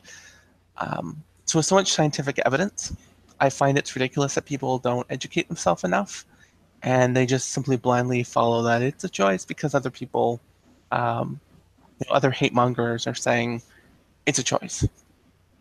Mhm. So again, with so much science out there proving otherwise, and so much research readily available, we have the internet, which is like the world of information, and people don't educate themselves using it. It's frustrating. Mhm. How about yourself? I would say I'm at the point where it isn't frustrating anymore because uh, you pretty much recognize that these people are from either these very religious backgrounds or are just unbelievably ignorant about searching these things up. I mean, the internet in the modern age make it so available for everybody to read up on these things and to understand these things. And even if you don't, I go back to my story where I was 3 or 4 years old and I had the hots for the, the, the young girl working at the daycare. I didn't know what sex was, but I knew whatever it was, I wanted it to happen with her. And no one needed to tell me that, and I just knew. I just knew. And I didn't know what, but I knew. And I think if you have an experience like that, it's pretty easy to see or empathize that someone else can have an experience where they feel that way, but not about girls, right?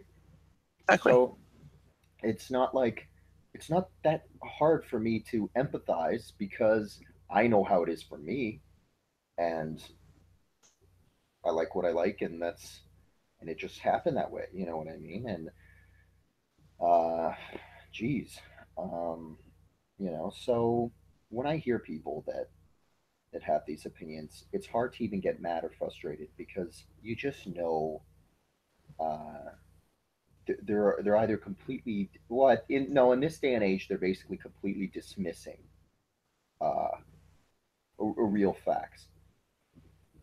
They're simply dismissing that and keeping themselves ignorant to that. So you can't even get frustrated with something like that because what more could you possibly say to somebody who has those types of strong opinions, right? Go Google it, right? I mean, I'm sure, uh, I'm sure they could, and they don't need someone to tell them to do so. They've chosen not to. They've chosen to ignore those types of things. They've chosen to convince themselves or listen to people and allow them to convince them, if that makes sense. So to allow either religious leaders or what have you to convince them, and they've chosen to not pay attention to the reality of the situation.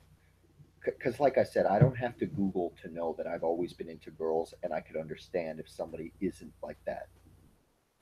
Okay, if somebody had a different experience, it's not hard for me to stretch my understanding in that regard. So the people that don't, I think, are purposefully keeping themselves of a certain mindset to ignore facts. So yeah, can't you know what? Can't get frustrated with those kinds of people because there isn't any point. There isn't any point in getting mad about those things because for the various reasons I said, it's just yeah, they'll have to come around on their own time because that's just the way it is. Yeah, they've just chosen a path of you know of not being informed. Yeah, to put it lightly. Actually, that's a really good um, answer to that. Okay, on to the next question. Did coming out affect your relationships, parents, sibling, friends, in a negative way? So I guess I'm the one who'll, unless you have anything to add to that. I think it'd be better if you answered it. I have had multiple friends come out over the years of people I knew that came out, and of course it was no big deal um, to me, but their experiences I'm sure are more for a question like this. I'm sure your experience would be more valuable insight. I'm gonna say, like yes, but it was pretty minimal. Before I came out, I knew I was gonna do it, so I knew the people who weren't gonna be accepting, and so I made a point to sort of push them out of my life. Um, so, and again, like it's not like these were people I was close with anyway. Yeah, I just sort of made a point like I'm gonna have nothing to do with them just because I'm not gonna put myself through that. So again, the relationships that did matter a lot to me, uh, all but one were stayed. Um, so again, it was just that one that I spoke to earlier with my girlfriend eventually, who's going to be my fiance. Um, she ended up. I mean, to be fair on that one, when I came out, I didn't do it very well. And instead of like staying there and like trying to work through things with her, I let her best friend come over, and then I left to go see my best friend. I went, I'm gonna go give her some space and time. The problem is that I left her with her best friend who didn't like the fact that we were dating to begin with, and so that really played a role in that, I think. Um, but as far as the question goes, affect my relationships negatively? Minimal. Again, it was nothing happened that I didn't think was going to happen. There's nothing that caught me off guard. There was nothing I wasn't ready for. So I wouldn't say it affected me in a negative way. It was just, it affected me how I thought it would. I'm sure a lot of people feel like they probably got a sense for how people may react, but I have also spoken to well at least one person, and I was in a fraternity, and a guy in the fraternity. Actually, in my time, I was there for 4 years. In my time, I believe two people came out, two guys came out, and anyway, the one in particular,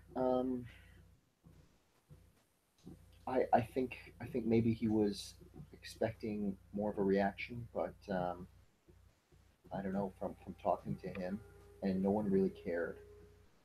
No one really cared. In fact, as far as we were concerned, it was actually a bonus because, of course, he became very good friends with a lot of the girls in the sororities, and of course, brought tons of girls around to our social events. So it actually it was actually better for everybody.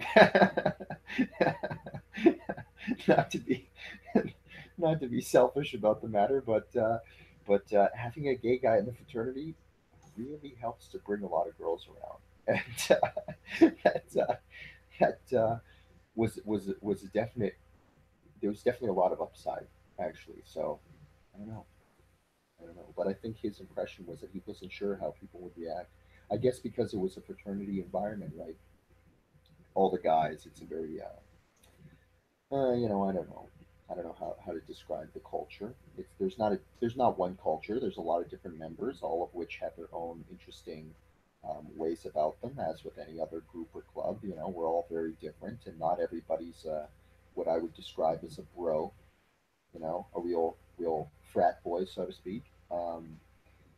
Not everybody's like that. I'm certainly not like that. And but it's sort of about the social scene, and that's what it's really about. That's what's in common with everybody. We all enjoy the social aspect, and it made no difference on anybody's enjoyment of why we're all there. And of course, it wouldn't affect it. But I think he maybe expected a little bit of a I don't know, some maybe some backlash or something like that. But of course he didn't get any because nobody really cared about it. Not that we didn't care. I mean, we were supportive that he was doing it, the coming out, but we didn't care in the sense that it was no big deal. So uh, yeah, Yeah, and I mean, I think that's always a bonus too, is when you're not sure how people will react, or you think it might not be great, and then it turns out it's awesome. Like everyone's super supportive, and everyone's great about it. So I mean that's always a nice bonus. yeah. Anything else to add? No, I think that covers it. Okay. So next question is, how would you feel if this crowdfunding campaign doesn't meet your expectations? I'll let you take this first, if you have anything to say at all about it. Yeah, I think one way or another, I think I hope that we will find a way to at least shoot this pilot. So at least this first episode. So in some sense,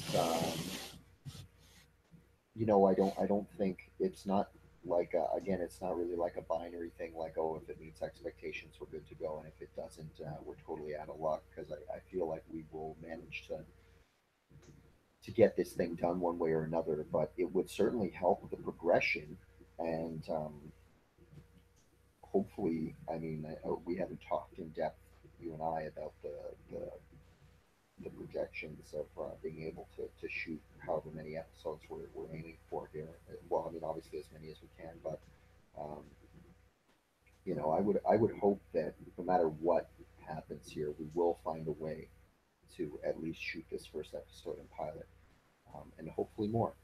You know, so of course it would suck if it didn't work out as well as hoped, but I have no doubt in my mind that we will be at least um, finding a way to shoot this first episode. So I'm looking forward to it. I completely agree. Um, so based on my past experiences with crowdfunding, my expectations are on the lower side on this. I'd certainly like to do really well, but that's why again the fundraising goal is so low at 500, because with Kickstarter it is like a all or nothing kind of deal. I'm hoping that the Patreon will do better over time. Because it'd be nice to have like a consistent flow of money coming in, to be able to do episodes on like a regular basis and have that build up. I have it set up there so that the money just kind of builds up in the account, and then when we go to use it, I can just kind of release it as we do it. I can have updates on when we're going to do that.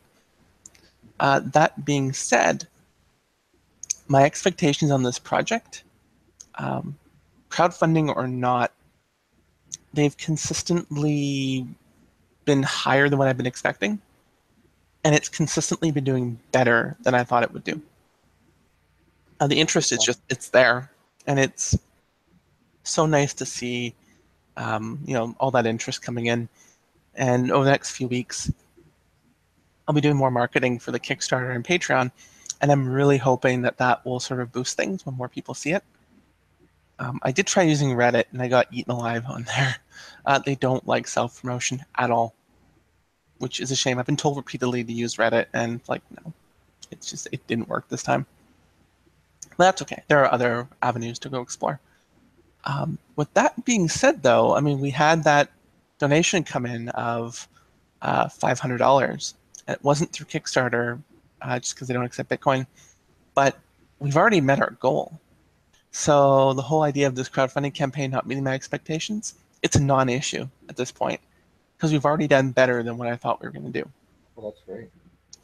So yeah, I mean, there's how would I feel if crowdfunding doesn't meet your expectations? Not going to happen. I mean, there are like stretch goals. I would love it. There are things that, like, if they happened, I don't know what I would do. I don't know how I'd react.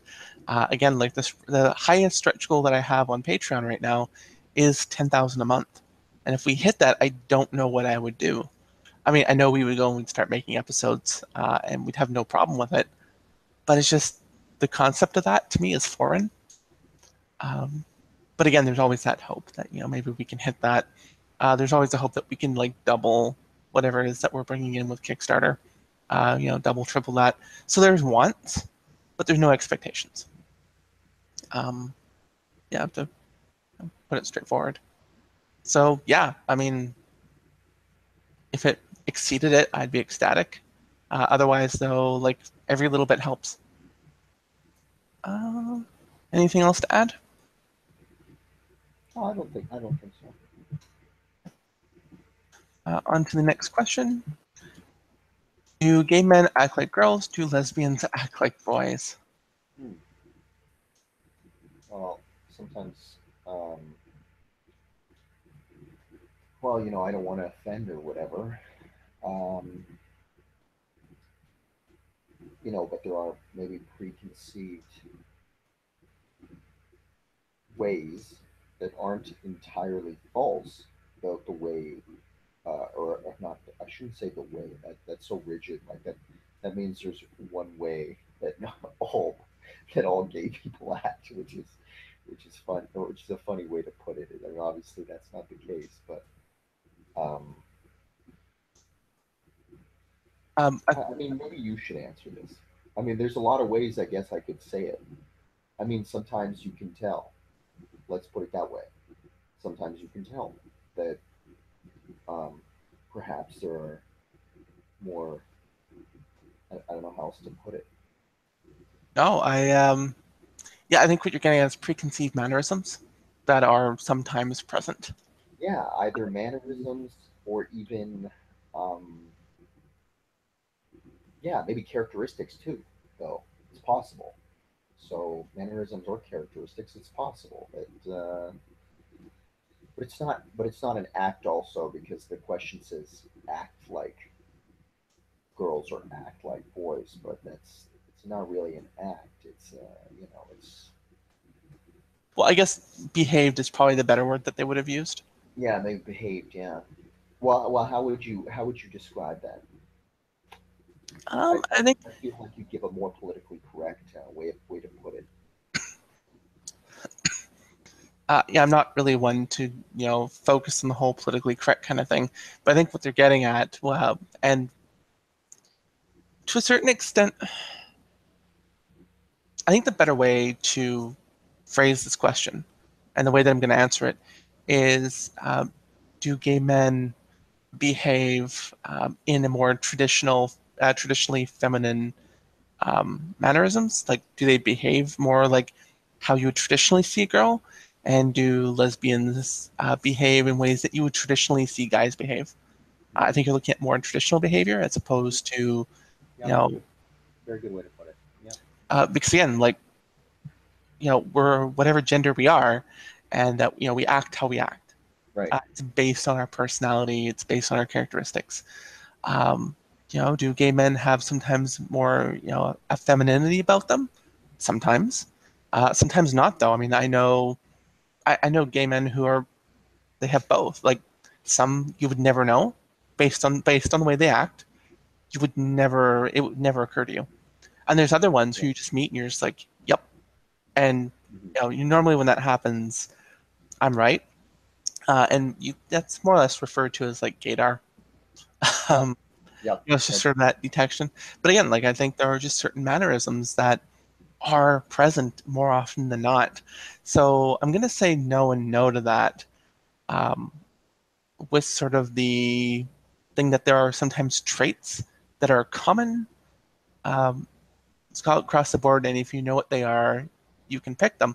In the same way that, like, um, if you look at, I'm going to jump ahead into something like into mental illness for a second and go with like people who are bipolar or borderline personality disorder who have that. There are certain traits that if you know what they are and you know to look for them, if you see them, then you can usually identify. Um, you can usually sort of pick that out, but you need to know what to look for. It's the same thing with like the way that gay people or lesbians act. If you know what to look for, if it's present, it might be a bit of a tip off, but you can't go by that. Um, no. So like yes, there are common mannerisms.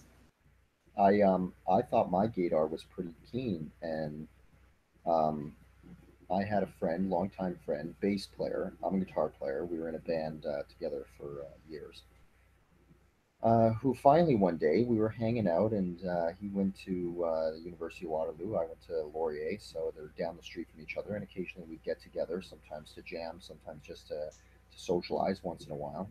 And he came out to me and said, "Hey, I'm I'm gay." And I don't know. It was funny because, of course, I said, "Oh, I'm like cool, no big deal."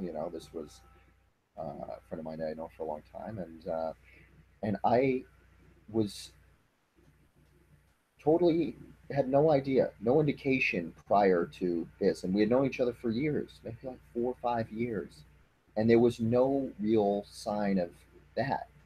I guess we never talked women, I guess, but we were always talking music, right? Because he was a music guy, I was a music guy, and we're always talking music, and nothing ever. I just didn't think anything of it. And even looking back, when I think about it, I can search my memory and I can't see anything, any real indicator the gaydar, so to speak, no real gaydar indicators um, that would have given me that. So he certainly wasn't. Sometimes I think I'm more keen about the way I dress and my self grooming than my friend. You know what I mean? So it wasn't like those types of characteristics or anything like that. And that was interesting because I think that's the only time I've really been um I don't know, I don't want to say I've been fooled because it's no big deal, right? I just didn't know. I just couldn't see it coming, right? Didn't see it coming. Someone I knew for a long time and never saw it. And that was interesting. But that's the only and that feels like it's the only time it's ever come across like that where I've totally missed it and I didn't notice yeah, anything like that. So in other words, I'd like to think that my gaydar wasn't off. There were just no signs. I think that let's put it that way. There were no real signs. Like there was nothing. You know, you couldn't tell if I could put it that way. Or anyway, maybe someone else might have been able to tell. I couldn't for years and years. So it was kind of interesting, kind of funny. Yeah, and we're still friends today. We still stay in touch, and yeah,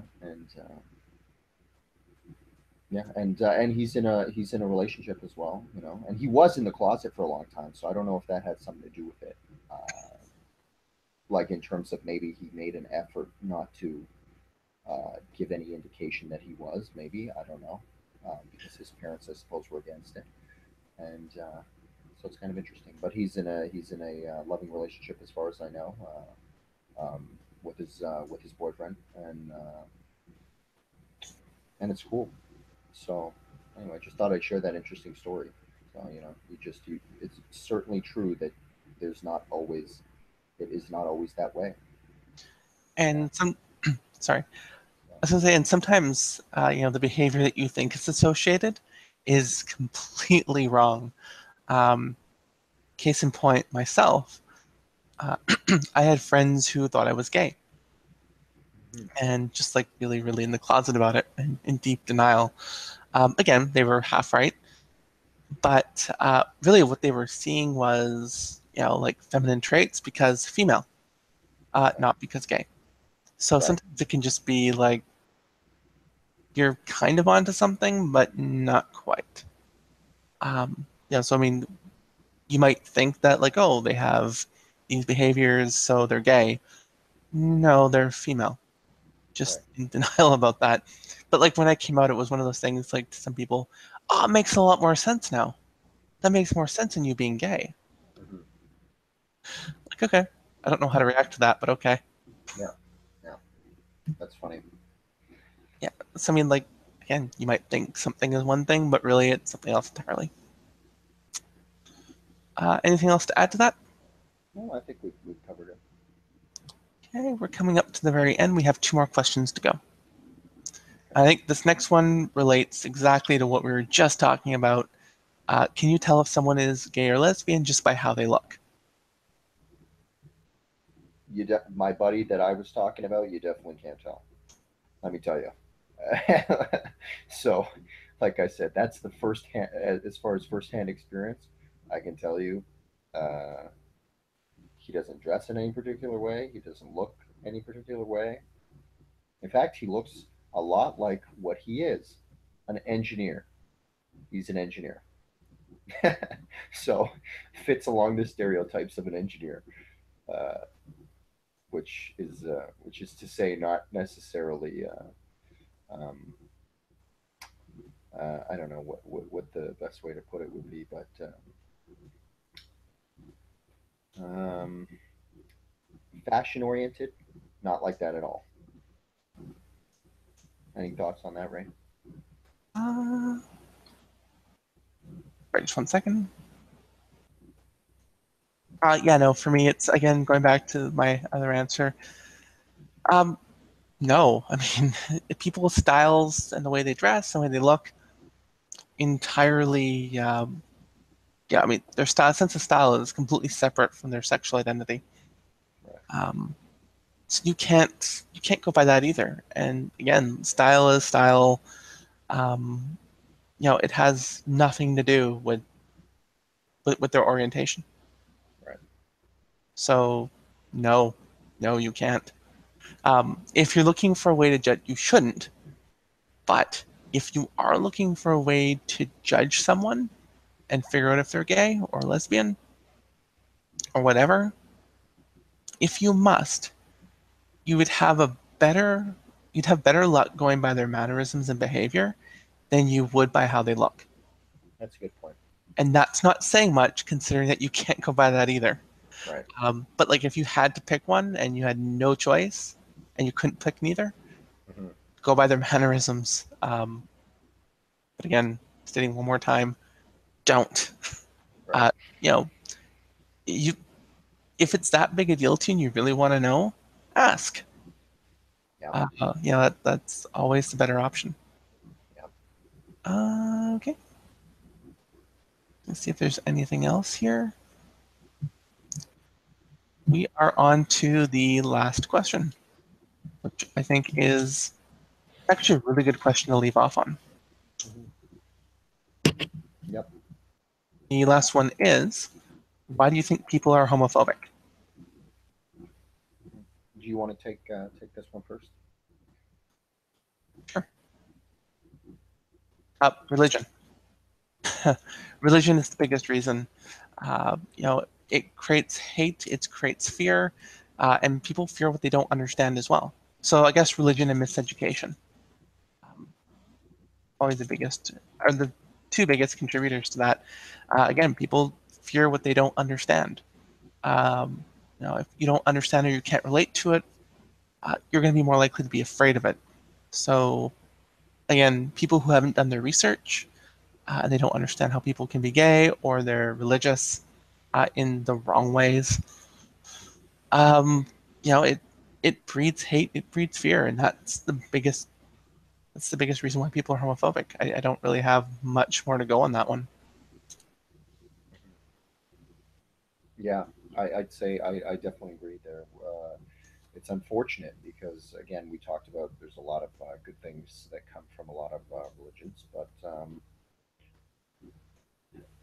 I can't identify any other derivative for the hate of homosexuality because I think most of it is based on that. So interesting, certainly interesting. Yeah, I'm pretty sure people don't aren't homophobic just because. I'm pretty sure that's not a thing for people. Yeah. Yeah, no, I mean, again, people aren't naturally bad. Like people aren't naturally, hateful or fearful. Um, that's taught, and sometimes it's taught at a really early age, and that's the thing too. It gets really complicated that people aren't. It's never as simple as people are good or bad. People are inherently good, good and understanding. People are raised into hate and fear, and so it's taught, which means it can be unlearned. It's a really tough thing to unlearn, and people have to want to unlearn it Hmm. and have to come to terms with like maybe the world's not quite what I was taught it was to be. Right. But you always have those people who, they blindly follow things. They don't think things. They're not necessarily free thinkers. Hmm. Not to be too mean about it, but they're sheep. Hmm. They're sheeple, Yeah. and it's hard. But again, like it's never that person's direct fault because they're taught, and the person who taught that fear and hate, they were taught that fear and hate, so that's all they know, Yeah. and so they think that they're like this is how they were raised, and this is how they're going to raise their kid, Yeah. and so it That's a really breeds. good So point. it's this cycle, and it's vicious. So I think you and I ought to start our own radio show. That's what we should do. Yeah, I no, think that's what we should do. Let's just do that. Also, we're going to start a radio show. We're going to find some people willing to hire us both, and we're going to host a radio show. We, uh, we could we could definitely kill a few hours a day. yeah, we like yeah, about 2.5 hours we've been Oh doing yeah, that, yeah, and I mean we had some really good questions there too. yeah, yeah. But yeah, no, I mean there is always the option of doing a podcast. um, Hmm. I know I've certainly done that with other people before. Cool. Something we'll think about. Yeah, no, absolutely. But yeah, so that would wrap up our AMA. Again, if we think of anything else, we can always go back and add to that. The AMA is open for 48 hours. So if you have any other questions or anything, you can go over to the AMAFeed.com. And our feed is actually near the top of crowdfunding, health, and LGBTQ. So yeah, AMAFeed.com. And pick either of those categories. Scars is up near the top. We're rated pretty high. Apparently, there's like 104 people who've RSVP'd. Awesome. And this broadcast is going to be archived on Google. It'll be up for maybe a day or two while I go and I edit the other version. And then it's going to be replaced by a much more coherent version that probably won't be full length. It'll be long. It just won't be, there won't be quite as many gaps. Yeah. So I mean that will go up and that will be there, and I'll bookmark the questions and then sort of the spots where you can find, so you can just jump around and see hear our answers. But yeah, Awesome. Awesome. And thanks so much to everybody who posted questions and who is supporting Scars. And we hope to do either more sessions with this and connect with our followers on a more frequent basis, and certainly hope to get the material out and the artwork out as soon as we can. absolutely. To find out more about Scars and to follow us in our progress, you go to facebook.com/scars the series. It'll bring you to our page, like it, and yeah, definitely take a look. Our Patreon as well. I will post that in the comments on the AMA. You can also find that on the Facebook page as well. It'll also be in the description of the AMA live stream as well. So those links will go up. Feel free to head over to Kickstarter or Patreon, support us. Patreon, you'll have access to our Discord server, where eventually some more of the cast will appear one day. But definitely part of that little community. And Kickstarter, you'll also get some rewards if you want to contribute there. There are separate rewards on both, so feel free to take a look. And as well, poke around the YouTube channel. There'll be more videos to come. And next weekend, next Saturday, we're going to be doing our monthly live stream. So that is on the 18th of November. Awesome. So yeah, follow the Facebook page to get more details on that one as well. Also the Twitter, twitter.com/themarksweleave. And you can follow that as well to get more information. Anything else to add? I think that's it. All right. Well, I'm Rain. And I'm Alex. Thank you for tuning into our live AMA, and tune in next week for our live stream. Bye. It's just a quick shout out to all of our backers so far. I'm sorry if I butcher your name. I'm trying my best. Colin Weatherby, Milani Hernandez, Andreas Nelsmuller, and Kai. Thank you to you guys for your support. You're all awesome. And thank you to everyone who continues to follow us throughout this journey, whether it be on Facebook, Twitter, Instagram, or listening or watching our videos on YouTube. We appreciate your support, and we look forward to doing more of these videos. You guys rock. Bye.